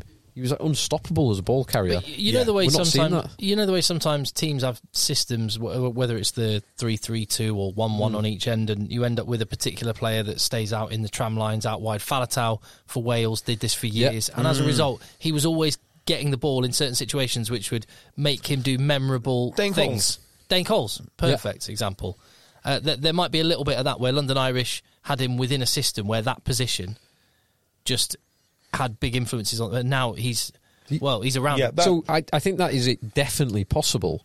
But the other man who wears that shirt would be Lewis Ludlam, who would if he finds himself in the positions that Lewis Ludlam finds him in, you'd think he would be as noticeable as Ludlam is in a Saints shirt. I do agree with the thrust of what you're saying, Tim. Because we know this is a great player. We know it because he's one of the best players in the Premiership last year. So I'm not doubting his quality. I'm just doubting the employment of him for Northampton. And maybe it's just a timing thing that he's taken a little while to get up to speed in a new club. He's not quite hit the ground running the same way that Lawrence or Barbary have. But he is a really talented player, so I have no doubt it will come. Yeah. So the last player of the game, effectively the last player of the game, was an absolute nightmare for Toulon. Did you see this? So this is where they've got 2 men in the bin, and they're going. Sorry, the binning of the 2 players. Oh, okay. What a turnaround! So in one phase of play, they suffered 2 yellow cards, and it takes some balls as a referee to do that. Yeah. You say 1 yellow card will be plenty. Yeah, that's fine, and we'll let the other guy off. No, you're having a yellow. You're having a yellow. Just on that broader point, and this has come up in group chats with guys in our group chats that actually referee. there is more. The footballification of rugby is continuing. It doesn't happen all of a sudden. It's always incremental and very slowly, almost imperceptible, the changes. But where it is now versus where it was a couple of years ago it's taken quite some leap forward, both in terms of all the chops in at the ref, the play acting. I saw it from Jack Crowley. Why? What did he do? There was a tackle. I can't remember who it was. It was a penalty against. Was it Jack Crowley? No. It was in. It wasn't one in the Saracens game, was it? No, it was. I think it. Was it Jack Crowley? Was it Harvey Skinner? Yes, Harvey Skinner put a tackle in towards the end of the game. Harvey Skinner banged him. He banged him, and it was given a high tackle, and it was chest first, rode up towards the chin. But Jack Crowley was holding his face. Well, and it was, and I've seen it quite a few times this weekend. It looks like simulated dives. Do you know? I'm going to stick up for Jack Crowley here because I saw that hit, and I thought, Skinner's obviously been watching Owen Farrell's worst hits or greatest hits, depending on which side of the fence you're on. And he hit him so hard in the chest. I thought, that's fine, because the initial contact was in the chest. But hold your face. But when it rose up, it was like an uppercut. I thought, bloody hell, that does look painful. Yeah, so hold your face. I don't know. I don't think I'd hold my face if I just got uppercutted. The incentives are there. I suppose it's always probably going to happen, and it's all the talk of rugby values which don't really exist. They don't exist. So Dan Robson, there was a tweet from him last week on the 9th of December, and I don't actually know what game he was watching at the time, but his point was, if you grab your head and go down whinging, you have to go off for a HA. Yeah, surely. Rightly so. Too much play acting going on nowadays. Yeah. And I think that is right. Like, the incentives are there to mean you will, or players will, unless it's stamped out, let's just say play act, because that's the word that Dan Robson has used. But if you go down holding your head, it is an immediate HIA. So, no questions asked. Stuart Barnes wrote an article last week in the Times about the La Rochelle Leinster game, and it was actually quite interesting because he was saying that this was the game which is the worst of rugby because both teams made it so hard for the referee to referee by arguing, by Matt Carley was the ref. Yeah, and he said to James Ryan, "I'm not going to talk to you." Yeah, the co-captains. Partly because co-captains. What's that about? Yes, co-captains should be banned. Not. Why don't you just make all 15 captain? Co-captain's gone. It's one captain. But I was thinking about this from a competitive advantage point of view. Like, if one team is making it hard to ref and you make it easy to ref, you will get the rub of the green. You just will. Well, but that's what good captains do. Yeah, I guess you're right. It is a gamble, though. Yeah. But it's a gamble. And you're hoping the referee comes out on your side and doesn't get fed, feel bad for getting nagged all the time, that kind of thing. It's like the quite often I'm sure that some of the I love the Ben Earl celebration thing, but I'm sure some of that type of celebrating, when say a maul gets collapsed and goes down, and people start going, yeah, they're doing that to preempt the decision that that was a collapsed maul, scrum ball. So maybe they are, but I always think of doing that, particularly when you're away from home. So we used to talk about it all the time in Broughton Park. It's making your own atmosphere. So getting excited for your mates, and I'm sure Saracens are doing that. Oh, no, definitely. It's just like, we just celebrate absolutely everything, and it does get under your skin as the opposition, really. And there's nothing wrong with it. I love it. Oh, no, there was so I think I mentioned it, Phil's old, do you call it alma mater when you're... Alma mater? Alma mater, or your old university, your alumni, sorry, that's the word I was thinking. That's an American phrase, isn't it? But anyway, you're the alumni from Lancaster University, and they brought one of their teams to play the Manchester Metropolitan University team that I did. And I tell you what, even just as coach, just standing on the sideline, the travelling Lancaster Uni lads going, woo! Woo! Everything. It's very annoying, it got so annoying. It did the job. It does do the job. And also, the arguing with the ref, I mean, sometimes it works. And, like, you watch Dan Biggar play. Everyone knows Dan Biggar is just outstanding. Where he talk, like, he was on TNT Sport talking to one of the presenters, and he's just, he's a great rugby mind, a great ambassador for rugby. But you probably wouldn't want to copy his behaviour as a kid on the field when he's talking to the ref, because he's always talking. So you can be like that. But alternatively, Wales have also had someone like Alan Wynne-Jones, who has been captain, who captains just with his sheer gravitas. Sam Warburton. Sam Warburton. Yeah, Warburton's a great example. Jack Morgan now. Yeah, there's so many ways to do this. Now, the question is, what's the most effective way? I don't think it's that effective. I think referees can get on your side. I don't think it makes a huge difference either way. Well, I think because of the incentive structure, I think if it was something that was very much disadvantageous, it would have stopped. Maybe. I also think the referees that we use in the Champions Cup, I mean, I was watching the Georgian fella. Amateur I think he's great. He was really... And he handled the last 2 minutes. Yeah. Superb. Really When someone lobbed the second ball on. Yeah. I thought he handled that really well. Yeah, I think actually the refs are so smart to this. The English refs are great. I think there's too much professionalism within the referee ranks to be swayed that much. And if they are going to be swayed, it's going to be swayed by good behaviour, because that's what they want to incentivise.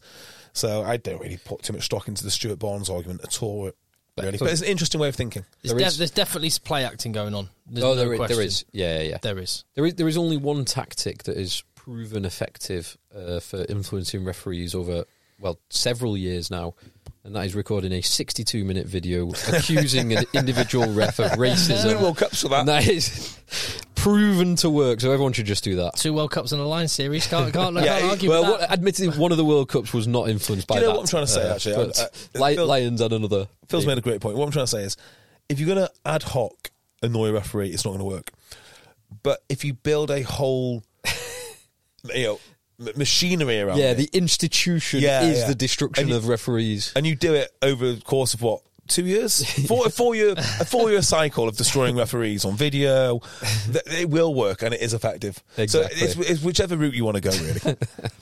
Just on South Africa for a minute, that a lovely moment at the end, but bearing in mind the goal-kicking issues he had only a few months ago. Marnie Libbok. Not that Libbok will care, because he's a World Cup winner, but lovely moment for him getting that last-minute injury time final kick of the match to win it from the touchline. Yeah, did you see the end of that game as well? So there was a disallowed try for La Rochelle. La Rochelle scored to go. It would have put them 13 points up with 4 minutes left on the clock. Yeah, there were loads of people from in Cape Town already in the car on the way home. Yeah. So, and the try, I think the kick had already been La Rochelle, because La Rochelle on the clock were on 27 points. Yeah, correct. And then it got pulled back for a yellow card, probably correctly yellow card. No arms tackle, which led to a head-on-head. And then Stormers score with the last kick of the game to make it 19-20. Libbok from the touchline and nails it. I tell you what, it is very fortunate that Sale Sharks got that win against Stade Francais, because the remaining games are Stormers and La Rochelle. Ooh. That is a hell of an ask. Where do they play Stormers away? If you've got Stormers at home, you're all right. Well, you should Stormers away.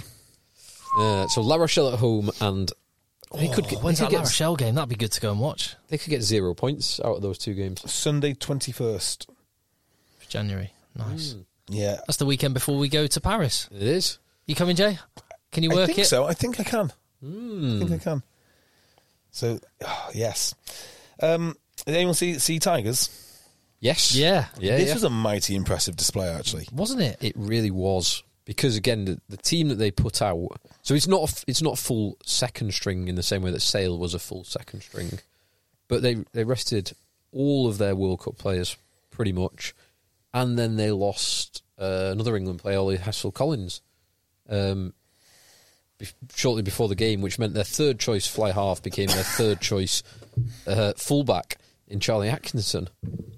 Yeah, he ended up with the yellow card. And it also concerns me, because I was hoping he might kick on to be like the true number 2 and maybe the successor to Pollard. Doesn't look like he is. I think he's maybe... No, and it's funny because a couple of years ago, if you'd have asked me who's got more talent, or do I think he's going to be more of a success, Finn Smith or Charlie Atkinson, I probably would have said... Didn't listen to Dimes then, did you? Dimes knows. Dimes knew. If only Dimes was managing a French club, it would be such an easy decision. So, yeah, Atkinson, I mean, he did all right. Yellow was card. does that Yellow mean card was right. Does that mean Leicester didn't beat your beloved Stade Francais? You haven't committed to I've Stade definitely Francais? not committed. I can't really. Yeah, not yet. I just can't. I can't get on board with the Gustard influence, and I can't get on board with the Lancaster influence for the two Paris teams. It's difficult for me. Very difficult. And Kremer's now not there. Kremer's not there. Meanwhile, I absolutely love Ronan O'Gara. I love his attitude, but it's the transport links to La Rochelle just aren't working for me. If La Rochelle... It's direct flights in the spring and summer. But do you want us to really go for a weekend in La Rochelle? I mean, maybe once, yeah, but like... Go to a nice little cognac tasting. Yeah, once. Were they called vineyards when they make cognac, or distillery? Got no idea. Distillery. No idea. Yeah. Yeah, so Leicester... Archie Vans looks like he could be a player. He looks all right. Yeah. 3 tries. 3 tries. Fairly handy. Yeah, so this looked a little bit more like a first string Stade Francais team. I don't really know what the first string Stade Francais team is. I know Marchant is in it, and I know Macalou is in it. That's about all. I did like the boy at 15. Barret, yeah. Leo Barret, when he scored an absolute worldie. Yeah. But he looked handy as well, like great rangy runner and rapid as well. But he was standing in at 10 and distributing quite a lot as well. He looked... I've never knowingly watched him before, but he looked very handy. Yeah, being exposed to these French teams over the last couple of weeks, it is amazing how many good second-rate South Africans exist in the world. Who would walk into almost every other international team and most Premiership teams, and you don't know they even exist. Is Jeremy Ward South African? Don't know. I suspect he is with that name, and he's obviously a very good player. There's so many props up and down the league. So I was looking at all the team sheets which were due to play the Premiership teams, and South African after South African after South African. Like, the depth that country produces, it's just incredible. Yeah. George Morton was class, I thought, today. I thought Jamie Shilcock put in a great effort. But actually, the real praise, in my mind, has to go to the replacements. Harry Wells, when he came on, was simply superb. Yeah, his final turnover at the end. Yeah, turnover. And the other guy that I like, who's that young flanker that they brought on? Yeah, I've seen him a couple of times. He is an enormous boy. Yeah. Enormous. Ilioni. That's the one. So he was standing next to Macalou. And Macalou, I think, is a big lad. He is a big lad. Unbelievable. I mean, we know he's fast. He's fast anyway. He's such a good player. Yeah, he's such a dangerous player. Did he go on? I think he got on the outside of Anthony Watson and Dan Kelly. Yeah, down the left wing. And just went, yeah, oh my word, this is different. So if it wasn't for the cover defence, he'd be in there. He's standing next to Macalou, who I know is a big boy. And he's just he's about the same height, but just bigger and broader. Yeah. And his first intervention is a steal. And he gets straight over the ball. Cheers. He's a handy player. He's very young as well. He's played 20 odd games for Leicester, I think. Has he really? He's played quite a bit for them. He went on loan to Nottingham a few years ago when he was just sort of 18, 19. But yeah, he's a proper talent. Jeremy Ward, the 13 for Stade Francais. Yep. Born in Port Elizabeth. There we go. South Africa. Ooh, what's that hammering? Mm-hmm. Interesting. What's going on? Bit of construction upstairs. Yeah, I'm always interested to see. Does Phil need to go and oversee it? No, just let him crack on. It'll be fine. Is that your neighbours or is that? It's probably upstairs? Rudy. Oh, it's upstairs. Rudy. Yeah. Wow. I was going to say Leicester Etienne's absolute howler at the end was something to behold. Oh, on the wing. Do you see that, Tim? Yeah. What? Crossfield kick to win it. Oh, I know. Lands in his hands. I'll probably just throw us on the He floor. was great when he came on as well. Yeah, just throw on. Yeah, he was everywhere. So, all right, what games haven't we touched on? Brief interlude. Like, okay. I'm sort of so smug at the minute that you two have got small children as we approach Christmas, which is wonderful and magical and all of that. Oh, it's great. But the amount of shit that's going to be in your houses this time next week. Oh, I've just told everyone, if you want to buy something, just buy a book. Like, nothing else. We don't need any more cheap. Oh no, I'm just saying, please buy me the cheapest plastic stuff you can find. Actually, I tell you, like, book or Lego for Thomas, which always good. Oh, nice, yeah, can't go wrong. Yeah, cash, Bitcoin. Some of those good Chinese app websites are great for knockoff Lego. You wouldn't know the difference. Oh, really? Yeah. That does make sense, actually, doesn't it? There's a few. Yeah. I think there's a knockoff X-wing on my son's bookshelf. A knockoff. What's it called? I'm amazed, What's the actually. big thing in Star Wars? The Death Star. Oh, yeah. Oh, can you take the Lego for Thomas today? Yes. Perfect. Yeah. Yes. I'll take one of them this week and then one of them next week. And if you do yours, JB, I'm talking to here because I'm Phil. I know the answer will be yes. Do Annabelle and Lucy go and do Santa? Absolutely. They do go and. Yep. Well, they'll be going. Well, I don't know whether they'll do it this year. Last year we went to Lapland in Windsor. Or is it Windsor? No. Is that where Lapland is? Okay, cool. Yeah. Lapland in a forest somewhere. So they did it at, what's it called? The National Trust place near... I think... Quarrybank Mill. Oh, okay, cool. So did that last weekend. We were actually discussing doing Lapland. I was like, both of us, because a load of Claire's friends have paid the X £1,000 to go and sit 3 hours on a train, then 3 hours on a coach, then 3 hours on a transfer, and both of us agreed there is absolutely no way on Earth. Lapland. Yeah, there is no way on earth we are ever doing Lapland. I tell you the thing which really... So, I went to my daughter's nativity. What a waste of time. What a waste of time. You actually had a secular Christmas performance? Yeah. Well, no, sorry, non-secular. They go to a non-secular. A CV school. Right, there you go. Right. Proper ethics and all. What a waste of time. I sat there and I just realised this is not for me. It's not even for my daughter. It's for every middle-aged woman who just loves this stuff. I got a bit choked up when I used to do the old Christmas performances. I could not. I enjoyed it. We had Thomas's first one. So I've got a real issue with this. It's very nice to have the occasional play. So I've had 2 plays, and I don't know if I spoke on the podcast before about this, their achievement ceremony, which is at the start of the year. I think you did mention it and they briefly. they just sung a rendition of "We Are Simply the Best," and they're simply not the best. Right? There's no way that these kids. I mean, they're very nice kids. I love them dearly, but they're simply not the best, and they shouldn't be singing that they are simply the best. I'd much rather go to school if they're going to show me something. I'm talking to Phil about this before. Why can't we have something competitive, like competitive spelling bee, competitive maths, some sort of quiz, something where they can actually show me what they have achieved. Don't tell me you're great. Show me you're great. And just this constant.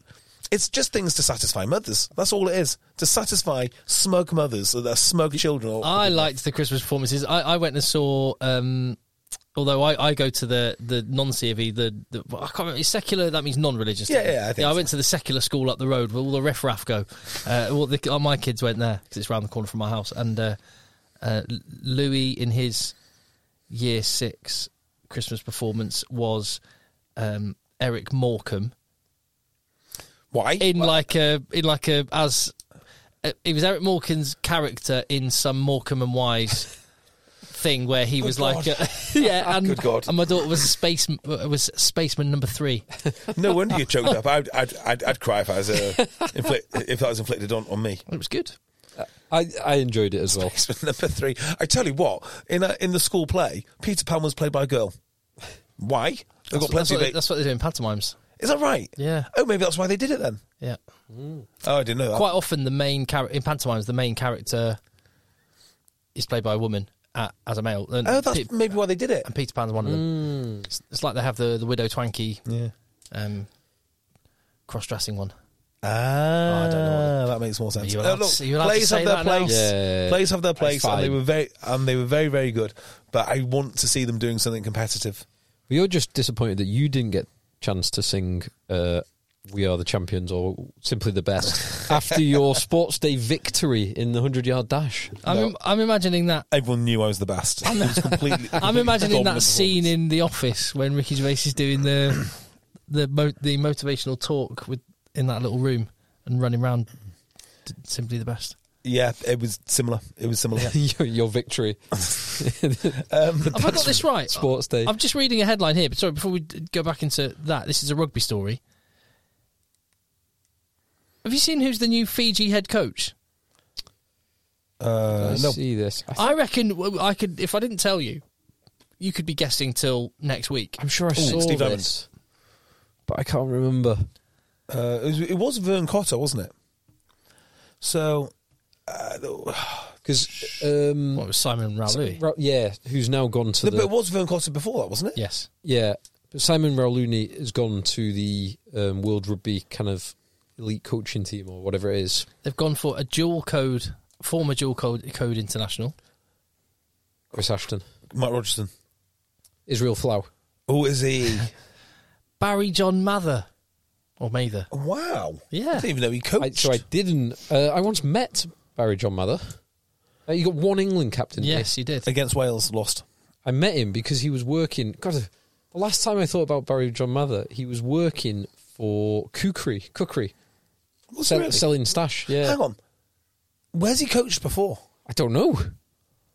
Barry John Mather. I feel as a rugby podcaster with 10 years of podcasting, I would have heard of Barry John Mather coaching somewhere. Yeah. Other than just landing in Fiji. He told Fiji Times, "I'm excited to work with all the great guys here and build on the success, blah, blah, blah, blah, blah. Beating England or Australia should become the expectation from the fans." But formerly the performance director at the New South Wales Institute of Sport. Interesting. Played once for England Rugby under Clive Woodward. Yeah, so I remember him in one cap. I would be very cautious if I was Barry So that's John. it. So he's not been coaching rugby. So he's on his Wikipedia. His Wikipedia has a coaching section, which said he became. So he was appointed coach of Blackpool RFC in North Lanc 1. Solid. Following this, he became head coach of Heaton Moor Rugby. What? Our local rivals? In 2000, so that is like Heaton Moor level 7. or lower, yeah. In 2006, 17 years ago, he was appointed academy coach at Guinness Premiership side London Irish. Okay. That is the end of his coaching section of his Wikipedia page. Amazing. His management section says, on 11th of June 2009, it was announced Mather would become the RFL head of player development. So that would be similar to academy coach at London Irish. As part of his role, he's also the England team manager. So team management plus player development.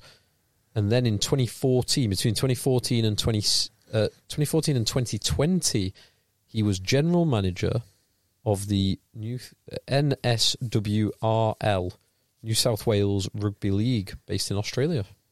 So he has been doing that side of things. Well, I mean, it is important. There are guys out there who are not particularly great coaches, but are good managers. And that's maybe where he steps in. And maybe with people as incredibly naturally gifted as Fijian rugby players, you just need someone who can organise things. To run a programme. Yeah. So run a programme with specific skills and attack and scrum. And I imagine the man you mentioned earlier, Mark Evans, would have had a big role to play in selecting that person. I imagine so, yeah. So, or might have certainly had some input. Yeah, so, the only thing I'd be cautious of is his statement when he says beating Australia and England should be the expectations of the norm, or whatever it is. Because it's all very well to say that if you've got a track record of constantly beating England and Australia, but if you've never done it before... Well, I think that was his point. It's like they've started to beat Australia and compete with England. He's never done it before. No. You know, as a coach of another nation, maybe don't say that, because he probably wouldn't be a guy that I'd ask, how do you do it? Because he's not done it. But yeah, Harlequins have a head coach or someone who you've never heard of. You would have heard of him, but he doesn't coach day to day. Yeah. What's his name? Who is the team manager? Is he team manager or is he actually director of rugby? He's something funny like that. He's not a day to day coach. Yeah, but he is. I know like exactly the guy you mean. Now. He was from Cardiff. Yeah, what is it? I'm sure he had a job sort of like GM or something for a little while. Yeah. There's a few other examples of that where you get a coach who's gone, into. I guess Razzie would be that at South Africa, but yeah, running a program is important. Maybe that's what he's doing. But I've not heard of him doing anything coaching wise for a long, ever since Heaton Moor. And the only other Heaton Moor, Billy Millard. Billy Millard. The only other not the only other. There's others, but the one big other story off the rugby pitch in terms of movement, it looks like, and I don't know how this is going to go down. Badly, I would suggest. But Bath have been gazumped by Leinster for the signature of R.G. Snyman. That is a large story. Yeah, for someone who's barely played other than for South Africa. Doesn't really make that much sense. And when the IRFU are so kind of crucial for moving the piece around the chessboard, it seems weird. Well, just that first game that he plays in a Leinster jersey If against he ever Munster, plays, if he ever plays, is going to be spicy. So, on him, yeah, it's an interesting one. How does the Irish policy work in relation to second rows? Are you allowed one second row, or is it two shirts? Is it two numbers? Because it's one scrum half, isn't it, out of the four? So what I'm trying to... Sorry, I'm making no sense, am I? When Pienaar left Ulster, it was because some other... Jameson Gibson Park. Yeah, who was not Irish qualified, then became Irish qualified. You can only have Ruben one. Pienaar, by the way, who was still playing this weekend for Sharks. Was he playing for Sharks He's this playing weekend? for Sharks this weekend. Good lad. Fair play. So, What a guy. is it 1 second row they're allowed in the league, or is it 2 second rows because there's 2 second row slots? I don't even know if it is that hard. I don't know and if it's hard and fast, but it might just be the IRFU. No, it actually is hard and fast. What? That's why Pienaar had to go. Oh yeah. So as in, I know they made Pienaar go, but I don't know if it is written down anywhere. As in, I've never seen it written down anywhere. But you're exactly right. Mike Leeds. Sorry, there you go. they definitely made Pienaar go. But whether it is a hard and fast rule that says one shirt, two shirts, can there only ever be 15 foreign qualified players? No, probably not. They probably can have more than that in total and across the four different teams. Anything to do with Jean Klein no longer being Irish? Potentially. So yeah. they had one Irish second row and one South African second row. Your Irish second row becomes South African again, so just move the other South African across the way. Because he is a big draw. He's one of the few names in rugby who's a real big name. I don't know if that would have made any difference. I can't imagine the IRFU would care that Munster had two. Yeah, I think they would, because you want to be developing players across the nation, I think. Maybe. Maybe it is to do with that. And they've already paid him a lot of money to get healthy, so may as well keep him in Ireland. €500,000 he's going to be getting to go to Leinster, apparently. Very nice. Which, that is going to go down badly in the Southwest. It is. Can I just quickly address something which I spoke about last week, which was the concussion lawsuit? Well, should we wrap up the rugby? Yeah, go for it. Yeah, what games? We've not touched on Saracens. I was going to say, Jack, we've got an email here, contact@deadchasers@gmail.com, which just kind of anything we might have missed, this might spark a thought. Summary of the weekend from Jack. Cheers, Jack. Northampton can win with their kids. Sale can't, but they got mighty close at the RDS. Sarries won but looked porous. Yeah, we haven't mentioned that one. Sarries did look good, porous. Mentioned Ollie Hartley. Fine. We kind of... Yeah, good Saracens, good going forward. Good win. Yeah. Not so good in defence. Yeah. Gonzalez looks good. He does, yeah. Bath won, but also looked porous. Agree. Bears got mauled. Yes, they did, but Bordeaux look very, very good this year. We didn't really touch on that, other than to say Pinot was fantastic. Oh, I would like to say this. Isn't it awesome to see Benny Tapway tearing it up? Benny Taps. A bit of a Premiership legend in my mind, even though he's not been there for a long, long time. Well, Great really? player. Bath, yeah. But I always like injured Bath. most of the time he was in England. Injured at Harlequins. It's a bit like Francis Sailey. No, injured at Harlequins, dynamite at Bath. He was very good at Bath. Because he went from... He was decent in a bad Bath team. Oh, it was a that very could be bad anyone. Bath. It could be Miles Reed. It could be Bayliss. It could be Leroy Houston. Yeah. He went the other way to Jamie Roberts, didn't he? So Jamie Roberts was in Harlequins, and Bath were like, oh my god, big shiny Jamie Roberts, we'll have him. And they sent Benny Taps to Harlequin. Yeah, to Harlequins. I don't know if he went straight to Bordeaux from there, but I think Benny Taps is a good test. So if you're watching that game, oh look, it's Benny Tapway, Premiership. Ex-Premiership player, it means that you know your Premiership rugby. It's a good test. Yeah. And then he says... But he played for the Sharks for a bit, didn't he? He went somewhere strange. But he it was looked nice really good. Just on old Premiership legends popping up again. It was great to see Talusa Vianu. Yes, in a Cell shirt. So Jack goes on to say, Quins fought but were eventually condemned to lose. Yes. Paul Gustard's Stad fell agonisingly short against Leicester. Rob Baxter is Sir Alex Ferguson and The Undertaker because Chiefs keep coming back from the dead. And he says, commiserations to Tim's beloved Bayonne. Yes, I didn't want to mention that one. And congratulations to Phil's beloved Ulster. Big win. Who are pride. Did you see the Glasgow try the number 8 scored? Where he gassed the winger? Matter. No, it wasn't Matt. Oh no, he's Edinburgh. He's isn't he? Edinburgh. No, Miller. Oh yeah, Wheels. Who they said he's an ex-Sevens player. Yeah, and he gassed. I don't know who it was. I don't know who your winger was, but he was left for dead by number 8. It was awesome. Yeah, Bayonne. It's all about next year. We're building a handy team. We would have had. Who's the player Bayonne would have had last year, except if they hadn't, or the year before last, if they hadn't got relegated? Someone very, very good. I can't remember. It got cancelled. But now we're getting Mateo Carreras, so that's all good. Yeah, that'll be handy. He won't be getting gassed by anyone. No, not a chance. Who was the player? That rings a bell.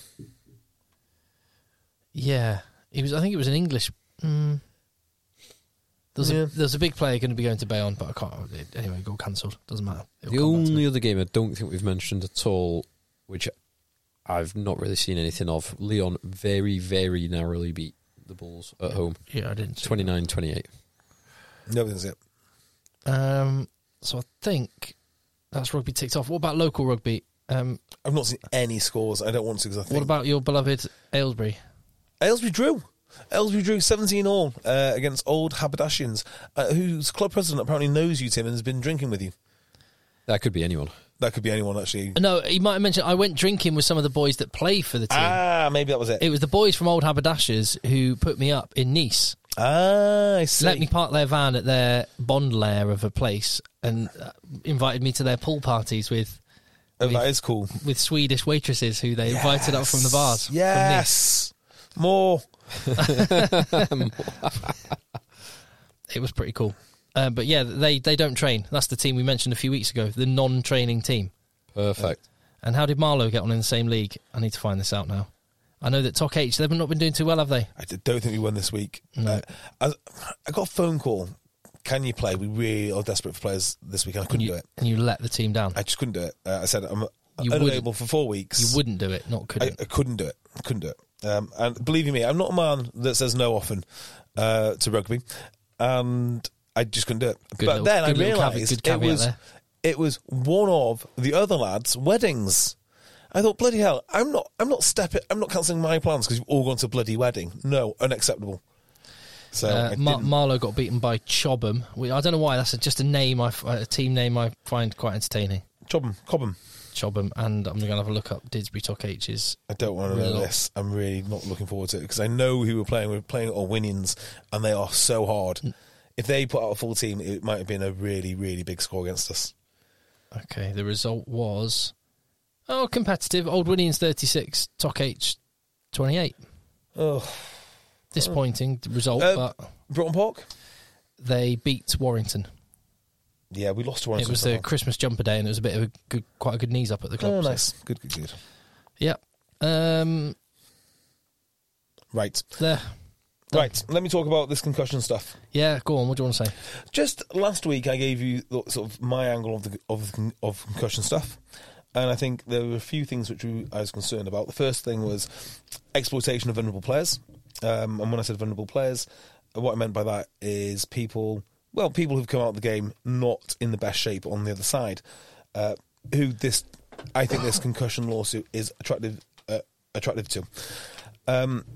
I subsequently spoke to an actual player who is going through the process with Ryland's solicitors, and he gave me a completely different spin on it, and he gave me some good information as to understanding why these players wanted to sue World Rugby and the authorities in general. And it was refreshing because, being candid, when I'm looking for information, I tend to look for information which backs up what I want to think anyway. Everyone does it. I'm no different. So, as a consequence, I'd never actually spoke to anyone who's had a good word to say about this concussion lawsuit. I mean, have either of you two? Say again? I've never really spoke to anyone who's in favour of it. Does that make sense? Like, oh yeah, all the. You describe. I'm not going to describe them in the way you describe them, but all those Twitter accounts. Yeah, but they're not. I mean, they'll say things like, "Oh, the game needs to change because we've been sued." But to be fair, not many people say it's right to do this. This lawsuit is correct, and they should be doing this because X, Y, Z. Do you see what I mean? So there's two different things there. A lot of the Twitter accounts that are saying they want to change the game are using this as cover, but they're not justifying why the cover exists. Yeah, so I've not spoke to anyone. I've not been actively speaking to people about this. I've not spoke to anyone who's been like this is a big positive thing. This is the change the game needs. Yeah. Kind of angle.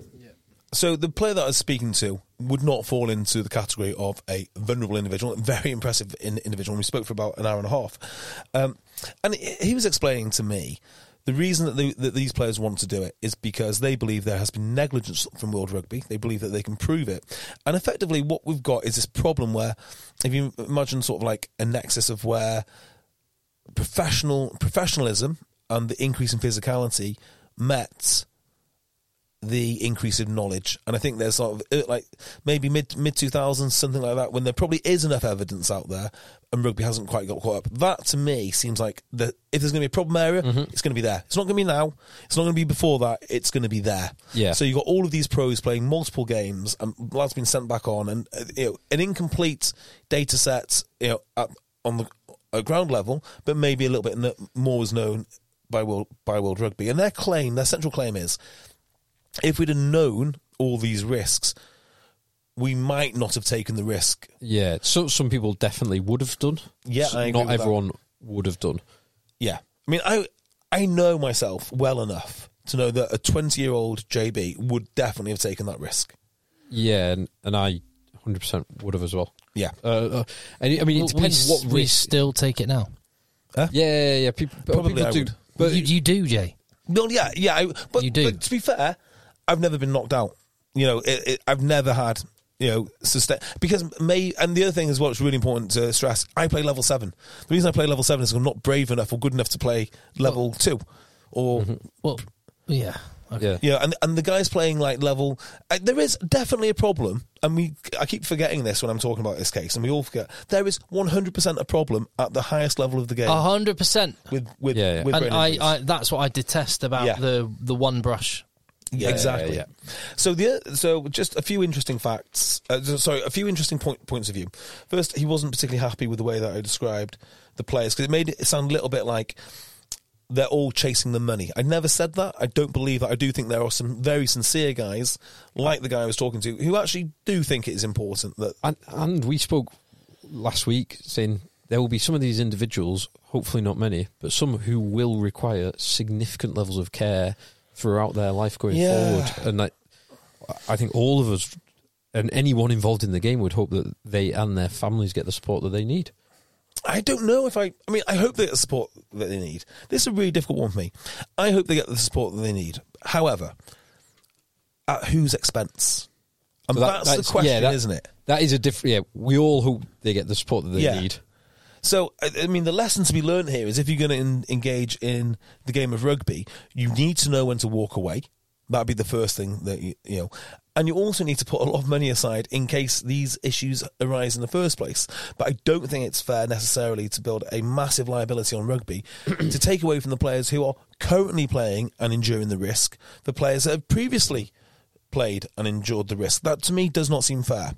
But on the other hand, if there was negligence and the authorities covered up, there is an actual case there, and that's why there is a court case to establish if that happened. And for me, that's okay. So that's the first thing. The second thing was some of the coverage in the press was not particularly fair in terms of. Do you remember there was a story that Rylands got a telling off by the master? Now, the master is the judge that is the arbitrator between the two sides as they get their respective cases together. So two things happened. It's been going on so long that one master retired and they've been replaced by a second master, and that they had 12 players whose medical records were not fully disclosed because they hadn't got all of the information yet. So he submitted like 5,000 pages of full medical information for all the other players, but 12 were incomplete, and that's what the big hoo-ha was all about. So Was that just an administrative thing? No, they just were fairly late to the case and they hadn't. Yeah, as in it was just administrating their test results, their medical information. Yes, and also because the masters had changed, one master did not require all the medical disclosure and the second one did. Mm-hmm. So the goalposts were changed somewhat. So that's what I understand to have happened there. However, I still maintain that there will be players who are looking at this for money, but not all the players, and that's important. Yeah, that will happen in every... Definitely. You didn't say last week that all the players were looking at it for money. No, but I can see how it would come across like that. So I do want to... It is important that you do mention... What I want to know, did the person you spoke to say one of the big thrusts of the conversation last week was, I wonder how many players were assessed and were excluded. Yeah. I asked this question. I did ask this question, and he wasn't able to provide me with that information. And I don't suspect he would do. I think No. it wouldn't be exactly a fair question to ask him. That's a question for the medical experts, I think. If I were cross-examining this whole thing, that's one thing I would be asking the question. Oh, I'm though. pretty sure that will be asked. And interestingly, I was talking to a litigation solicitor about this, and he was saying it's very common as well to try and pollute the applicant pool. So you've got to be careful who you accept, because say if you're doing, I don't know, there's a cosmetic product which is really dangerous or something, and then you're trying to find claimants for it. What the cosmetic company might do is put in fake claimants to distort your pool to say, oh, well, we threw in this guy. Did we not joke about that last week? Yeah. So that is like a very real thing. So I'm sure all of these things will be thought of by the litigation experts on World Rugby's side. And the last thing was, and this is by far the most interesting in my mind, because it confirms what I think, and I love confirmation bias.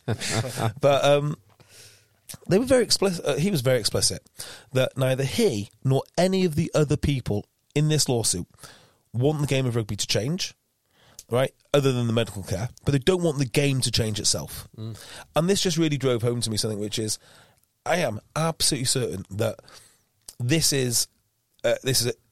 is a serious issue, but it's been used by the authorities to change the game to what they want it to be. No, I think they're reacting to this case rather than using this case. I think they're trying to. So if they face a liability, if there is a liability that they end up facing or shaking hands and agreeing on, which I really hope they dig their heels in and set the bar threshold very, very high before they part with any money.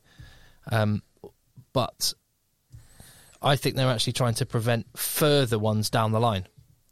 Like draw a line in the sand, basically saying through the laws, nothing beyond this date will get paid a penny for. Yeah, to me, it doesn't work, right? Because what these players are arguing for is disclosure.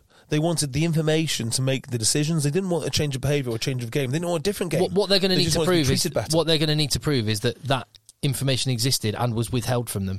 Yeah, because you can't hold someone liable for not knowing. Yeah, but that's a separate issue to what I'm talking about now, which is what do they want going forward? They don't want to destroy the game. No, but they don't want to change the laws. I'm saying the authorities want to do it. No, in terms of the authorities, I honestly think they're just trying to build what's it called when you cut a load of trees down to stop a fire? Fire break. They're trying to build a fire break. Yeah, I get what you're saying, but I don't think that is the case, because for the longest time people have been trying to persuade us that rugby is all about evasion and skill. And wouldn't it be great if we offloaded more? No, it wouldn't. As I mentioned about school plays, we've got a whole world set up to appeal to middle-aged, middle-class women. And rugby authorities are basically doing the same thing, right? How many times do you hear, well, if we don't appeal to mothers, the game will die? I'm like, no, if you start appealing to mothers, the game will die. Do you know, I've got a perfect thing to go on from this. If you've summarised the points, I think so. Yeah, I just wanted to make the point that if you've got something to tell me about this concussion case, no matter which side you're on, feel free to tell me. And if I think it's important or it's a point of view you need to hear, I will definitely talk about it. Richard Vase has contacted us. Contact headchasers@gmail.com. He says he's sent a link to an article from this fella called Neil. I'll get the surname in a second when I open up the link. But he was involved at Sedbergh Rugby and is a really good thinker about schools rugby. And this does kind of build on and expand upon or take in a slightly different direction. I've got a feeling that I know about this. So it's an article that was published a few days ago. Neil Rollings. I know that name. And he says, for the great majority of schools who play rugby, this season is in its final days. This is an article in a big education website. Few maintain a 2-term programme through the teeth of the winter. The weather may not be better after Christmas, but blah, blah, blah, blah, blah. Anyway, it's not an easy time for school rugby or the coaches running it. Safety concerns, bad news stories are abound. In previous eras, the challenge was to get 15 boys to score more points than the other school down the road. Now, this is the easy part compared to the demands of endless compliance, head injury concerns and nervous parents. Yep. Singing on the bus returning from the match has been replaced by checking the seatbelts and confirming the return time. But it's not all bad news. Despite predictions to the contrary, many boys continue to love the game. The regular routine of training and playing provides a high point for the autumn term for them. Weekend contests, eagerly anticipated, and the camaraderie and teamship still enrich young lives. Playing with my mates retains an internationally rewarding currency. Anyway, he goes on and goes on. And so it's just kind of putting a different perspective out there. And what he says is, here we go. The schools game should not be confused with the professional version. The RFU has robust data measuring risk levels throughout the game. This clearly demonstrates that school-age players are at significantly less risk. At under 13s and below, it's likely no game has any greater risk profile than any other, and the playground is actually the most injury-prone environment for children. He makes that point. He says, there never was a golden age in which all boys loved rugby. The general point he's making is, it's not for everyone. It's not for everyone. And we should embrace that. Yeah. And he says many other games thrive in niches of various sizes. Some are shrinking, others expanding, and that has always been the case. The future for school rugby is to accept this, as the club game does. The fact that more adults play club football than rugby doesn't prevent either from flourishing or improving the lives of its participants. Neither has to erode the other to succeed. Sport is not a zero-sum game. Blah, blah, blah, blah, blah. But basically accepting the reality and creating a really good environment for the people who rugby is for and who do like it. And that's contrary to what you're talking about with the RFU, where they're trying to make it a sport for everybody.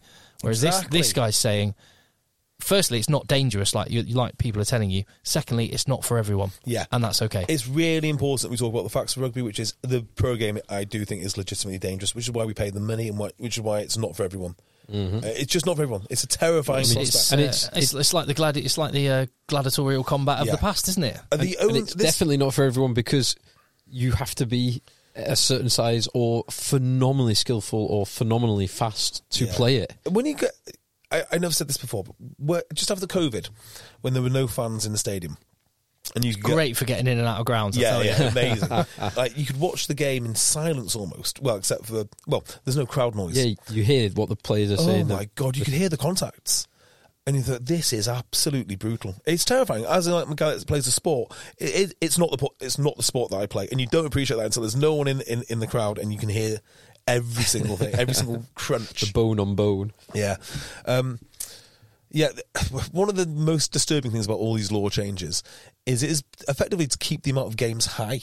The only way to limit concussions and to avoid what's happened, which only needs to be done at the elite level of the game. Yeah, elite level. This is what keep coming back to, and this article points out. Is less rugby. They just can't be playing any more than 10 games. That's the only thing. But they are doing everything in their power to make sure they can get all their revenue. And there you go. Growth. I think that's and more. That's it. That's what it's more about. It is. But the club game itself, as in the lower level game, does not need changing. It is not a risky pursuit. Well, it is risky. It's more risky than going to the park, for sure. And it isn't for everybody. Yeah. And I want rugby administrators, it isn't for everybody. So don't change the game to make it a version that might be more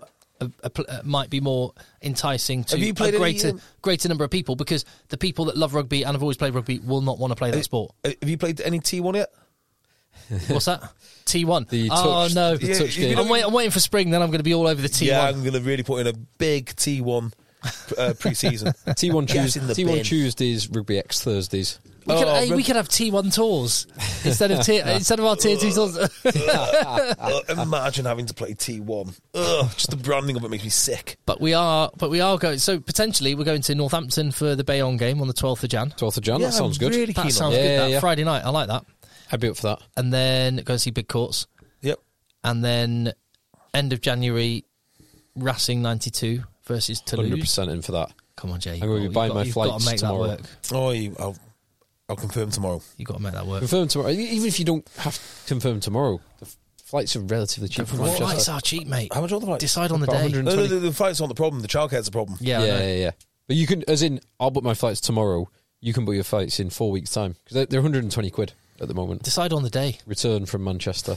I've always thought, dog daycare is only 15 quid. If I gave them 20 quid to just look after these two girls, would they do that? And a bag of sweets for them. Bag of sweets. They're fine. They love dogs. You've got loads of playthings around here. You just need to look after them for 12 hours. 12 hours in Paris. Yeah. So yeah, and then So that's the Saturday night and game. then maybe Lisbon in Maybe Lisbon. I'd love to go back to Lisbon. I've never had a better weekend on 200 quid.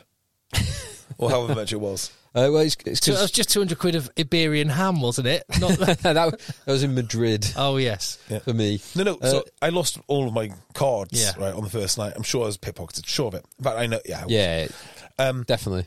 And then Phil paid it all on his credit card and sent me the bill. And it was 2 days of like we were. 200 quid for 2 days of boozing? It wasn't far off that, you know. It was. I think it was Food and everything? we ate and drank for 2 full days plus the Sunday. We had like a midday flight on the Sunday. You sure you didn't 2 full days of pickpockets and Portuguese eating and drinking, restaurants, ordering balls of everything. Wow. Having oysters, having really good seafood. Yeah, some great and it was, I think it was just over 500 quid for the two of us for all of that for 2 days. So really good. So you've not been away with this for a little while. It was like three euros a beer in loads of places. But the general thing is now, wake up in the morning, you have to do at least 5k. So we did our 5k around Lisbon, which is horrific because Phil's a great runner and I'm a terrible runner and I hate every second of it.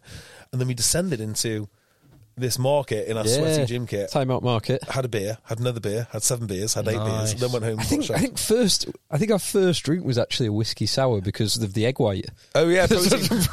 protein. as a joke. That was like a 10 a.m. whiskey sour. Yeah, it was. What I do remember, and a couple of days I can cope with you two, but I remember that trip to New York. That was great fun. It was great fun, but I remember on day 4. Was that when we went for the brunch? I just remember. I remember waking up. I think I called home and I was like, I don't think I could do this again. I tell you, the best day of drinking I've had. The best day of drinking I had, I'm pretty sure, is Philadelphia Day. Like Reading Terminal Market. Tell you who we were with Lauren Smith from BT Sports. So she joined us. We started drinking in Reading Terminal Market, and then she left, and we went into an area of Philadelphia which is just the coolest area. I can't. We went to the old pub. We went to this really old pub. We were watching the Eagles. Yeah, Eagles were away at Kansas City, and we were mixing up between. It was like a couple of rounds in an old like sports bar, American football. And then we'd managed to stumble across like a really nice wine bar and have like oysters and a couple of glasses of white wine, and then back to the Spit and Sawdust American football pub. Do you know, I would be well up for going just straight to Philadelphia for more beers. Actually, I think. Yeah, I mean, I've just got off getting over a hangover today, and about 4 hours ago I said I will never drink again, and now I'm thinking of flying across the Atlantic. It's context dependent, isn't it? Yeah. Yeah.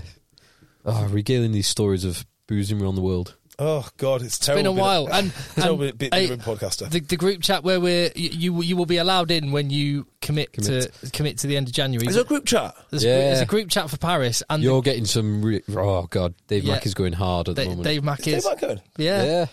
Huh. He's in. Dave Mack's going, but the chat is that we're in Paris. Lads have been sharing Instagram accounts of devilishly handsome, well dressed, middle aged Frenchmen. And we're sort of upping the attire for Paris. Oh, glorious. So, just so you know, the expectation is, and to be fair to myself, I did do it in Dubai. I went straight to a CrossFit gym. In Malaga, Phil took me on a run, and I don't know if Phil was expecting what was going to happen, but we decided to run to the castle in Malaga. That was simply steep. The most painful thing I have done so in steep. years. I don't know how probably wasn't that high. 60 metres maybe? It was more than 60 metres, definitely. 100, 150 metres. We're going to have to do some sprint intervals around the Champs-Elysees. Well, the best thing is, decide where you want to go drinking and run around there, so it's like a little recce, and then come back and then you're all prepped. Well, the house you could be staying in with us is in a very nice part of Paris. Leave it with me. Very, very dangerous roads around there as well. Got to get it up early if you want to run on those roads. Is that right? Yeah, okay. We'll sort it out. I'm in. But I'll tell you what. So, I got a date. 27th. Get that sorted. So we're doing a top 14 tour. We've got a tier 2 tour in the pipeline, and I'll tell you what. Let's talk 26. about all this and have a little Christmas boozy Patreon podcast next weekend. That's a really good idea. Early morning on the Sunday. Sunday's Christmas Eve. Sunday's Christmas Eve. No, Paris Toulouse, yeah? Yes, 27th. Yes. Yeah, we could do Saturday night.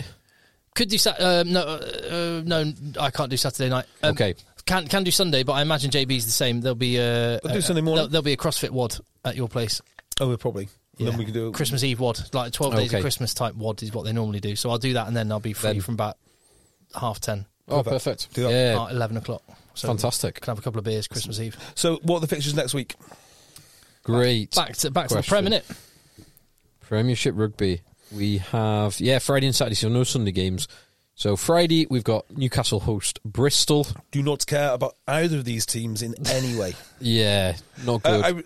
If possible, I'd quite like Newcastle to record their first win. Yeah, same. And then not win again ever. Do you see Alex Codling was not coaching them last week? He was he was attending to a personal matter, and this is after he had that rant, that quite about emotional post-match interview. Yeah. So did Alex Codling leave Harlequins for similar things like that? Not entirely sure. Yeah. But anyway, I think he's back at the helm. So yeah, that's two DORs under pressure, or two head coaches or DORs, whatever. Except one of them will get a handsome payout should should they have to leave. Yeah. Even though I think he should be done for gross misconduct. And then it's the Master and Apprentice Bowl. Yeah, top of the table battle. Or certainly two top four teams. Mark McCall against one of his old charges. If Sale can do this, right, and I say if Sale can do this, if Saracens bring a full strength Saracens team. So Sale have beaten Saracens in the past at the AJ Bell. Yeah, last year I was there. Yeah, but it's not usually a full strength Saracens team. It was not a full strength Saracens team last year. And the full strength Saracens team has been beaten in the AJ Bell under Steve Diamond in the past, but under Alex Sanderson it has not. So every time these two teams have met full strength, Saracens have always had the better of them. So if they could win this, it'd be massive. And I don't think they will, because I think Saracens just know how to get under Sale's skin a little bit too much. If they come full strength, I suspect Saracens will win, which upsets me. I think Sale at home. I think Sale as well. Tough place to go to. Oh, Christ, there's some cracking games. There's a couple of real good games on Saturday as well. I'm going Bristol and Sale for Friday. And then Saturday. Probably, yeah. And then Saturday, Exeter, Leicester, Gloucester Saints. These are three cracking games. Bath Quins. Exeter, Leicester, that'll be a great game. Yeah. Gloucester Saints, the Waldron Bowl, Salvey Bowl. Yeah. That's about it. Anyway. I'm trying to think of someone else. No. Yeah. And they play... So all three of these teams match up really nicely. So Exeter Leicester is going to be combative. Yeah. Two very systemised teams. I'm going to go Leicester, who've rested up their first team. Yeah, fair point. Exeter on a bit of a high, though. Long-standing unbeaten run for Exeter. Was it like 9 games or something? Unbeaten at home as well is a very long period of time. Yeah, Leicester Tigers coming down with all of their stars. All their Exeter World Cup Chiefs stars rested. On a bit of a run now, and people starting to believe in them. If Exeter Chiefs can get that ground rocking again, I mean, the problem with the Exeter is I don't really know how good they are. They're definitely not at their ceiling, but they're getting pretty good. So how much better can they get? Right now, I think they would probably lose to Leicester, but there's always a chance that they'll beat them because they're getting better every week. So I think Leicester will win this. I think Leicester. Because of the resting, and it matches up nicely for Leicester. I agree. I'm just searching for Exeter's last defeat at home. And no. Here we go. Last defeat at home, Saturday, October the 22nd, 2022. There you go. Goodness me. Against Saracens. So we're saying it might be that. I'm saying Leicester. I'm saying the first defeat in over a year at home. I think you might be right. Then Gloucester host Northampton, which I think Saints will just be too strong for Gloucester. Gloucester looked a lot better on Friday night against Claremont. There'll be a lot of points in this. A load of points, because Saints do quite like to concede, historically. Gloucester like to attack, and Gloucester aren't really up to much defensively. There'll be a lot of points scored. Gloucester's defence looked better. Their driving maul was back. Zach Mercer was very good. Santi Carreras at 10 was great. Is that Mercer's debut for them? No, it's his first game back since he's been injured. When did he play at the start of the season? Yes, I think so. when the World Cup was going on. Ah, understood. Right, yeah, there's going to be lots of points scored, and I would say Northampton based on form. I'd say Northampton, and then this is going to be Bath Quins. This is the televised game. This will be dynamite. Bath versus Quins. These teams do match up really nicely. Christ, I don't know. I think that's that and Sale Saracens are the hardest to call. I think Finn v Marcus. Yeah, well, the halfback pairings in general are really competitive. Yeah, I don't really know where the point of difference is between these two teams. Like, so both front rows are excellent when they are starting front rows. Yeah, I don't like Bath's second row, to be fair. The difference in these teams, I believe, will be the replacement Bath front rows. I think that's where they have an advantage. Bringing on 3 Saffers. Yeah. Or at least 2 Saffers. 3 Saffers wander on and they start. Yeah, that'll be the difference. As for points scored, I don't know. 1 million. Yeah, I even think about the wings. So, Cocknesinger is more sort of traditional finisher, whatnot. Caden Murley and line it if they go Caden Murley and line. Murley went off injured. Oh, well, they might go with Oscar Beard, who's absolute dynamite then. Yeah, or... Nick David? Yeah, Nick David, loose liner. Nick David, loose liner. Yeah, they've got... Tyrone Green. Yeah, so they've got loads of options, and they work hard. But there again, Bath swingers of... I mean, we were speaking about Will Muir earlier on, and what was my quote? Very rarely is he on a field and not the best winger. Yeah, he's a hell of a player. I don't know why, because Bath are at home, aren't they? I just have a feeling for Quins, and I have a feeling for man of the match performance from Andre Esterhazen. I think he could be a point of difference. Yeah. There is a possibility of all away wins this week. I think Leicester are favourites, Northampton are favourites, Yeah, Bristol are favourites. Saracens and Quins are close as well. That's worth a fiver. A few quid on that as a little Christmas treat. Nice. Right. There we go. So we're going to be doing a Patreon podcast next weekend as well as a pod, which will be... Oh, yeah, all the games are on Saturday and Friday, so we will be able to talk about the Premier games. Brilliant. Yes. You can help keep the lights on, support the podcast, show your appreciation, and also get prepared for that boozy Patreon special next weekend. Contact Ed Chasers. A boozy Patreon special. Well, we'll have a glass of wine. We'll have a couple of festive tipples while we're... What are we going to do for next week's patron?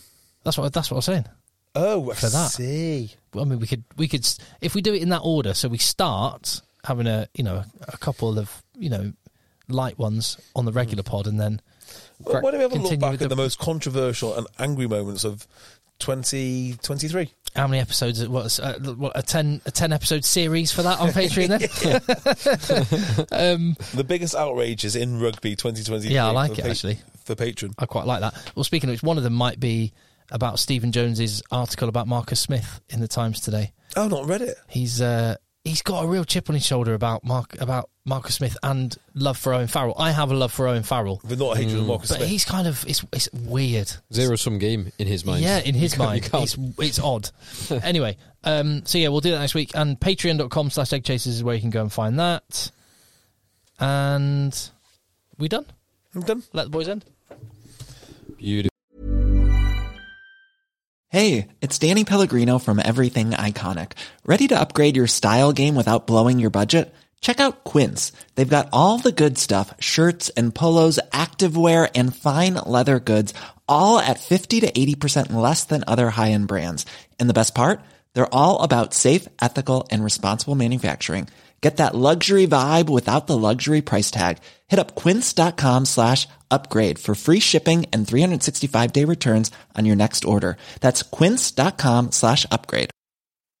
Hi, I'm Daniel, founder of Pretty Litter. Cats and cat owners deserve better than any old-fashioned litter. That's why I teamed up with scientists and veterinarians to create Pretty Litter. Its innovative crystal formula has superior odor control and weighs up to 80% less than clay litter. Pretty Litter even monitors health by changing colors to help detect early signs of potential illness. It's the world's smartest kitty litter. Go to prettylitter.com and use code ACAST for 20% off your first order and a free cat toy. Terms and conditions apply. See site for details. Even when we're on a budget, we still deserve nice things. Quince is a place to scoop up stunning high-end goods for 50 to 80% less than similar brands. They have buttery soft cashmere sweaters starting at $50, luxurious Italian leather bags, and so much more. Plus, Quince only works with factories that use safe, ethical, and responsible manufacturing. Get the high-end goods you'll love without the high price tag with Quince. Go to quince.com/style for free shipping and 365-day returns.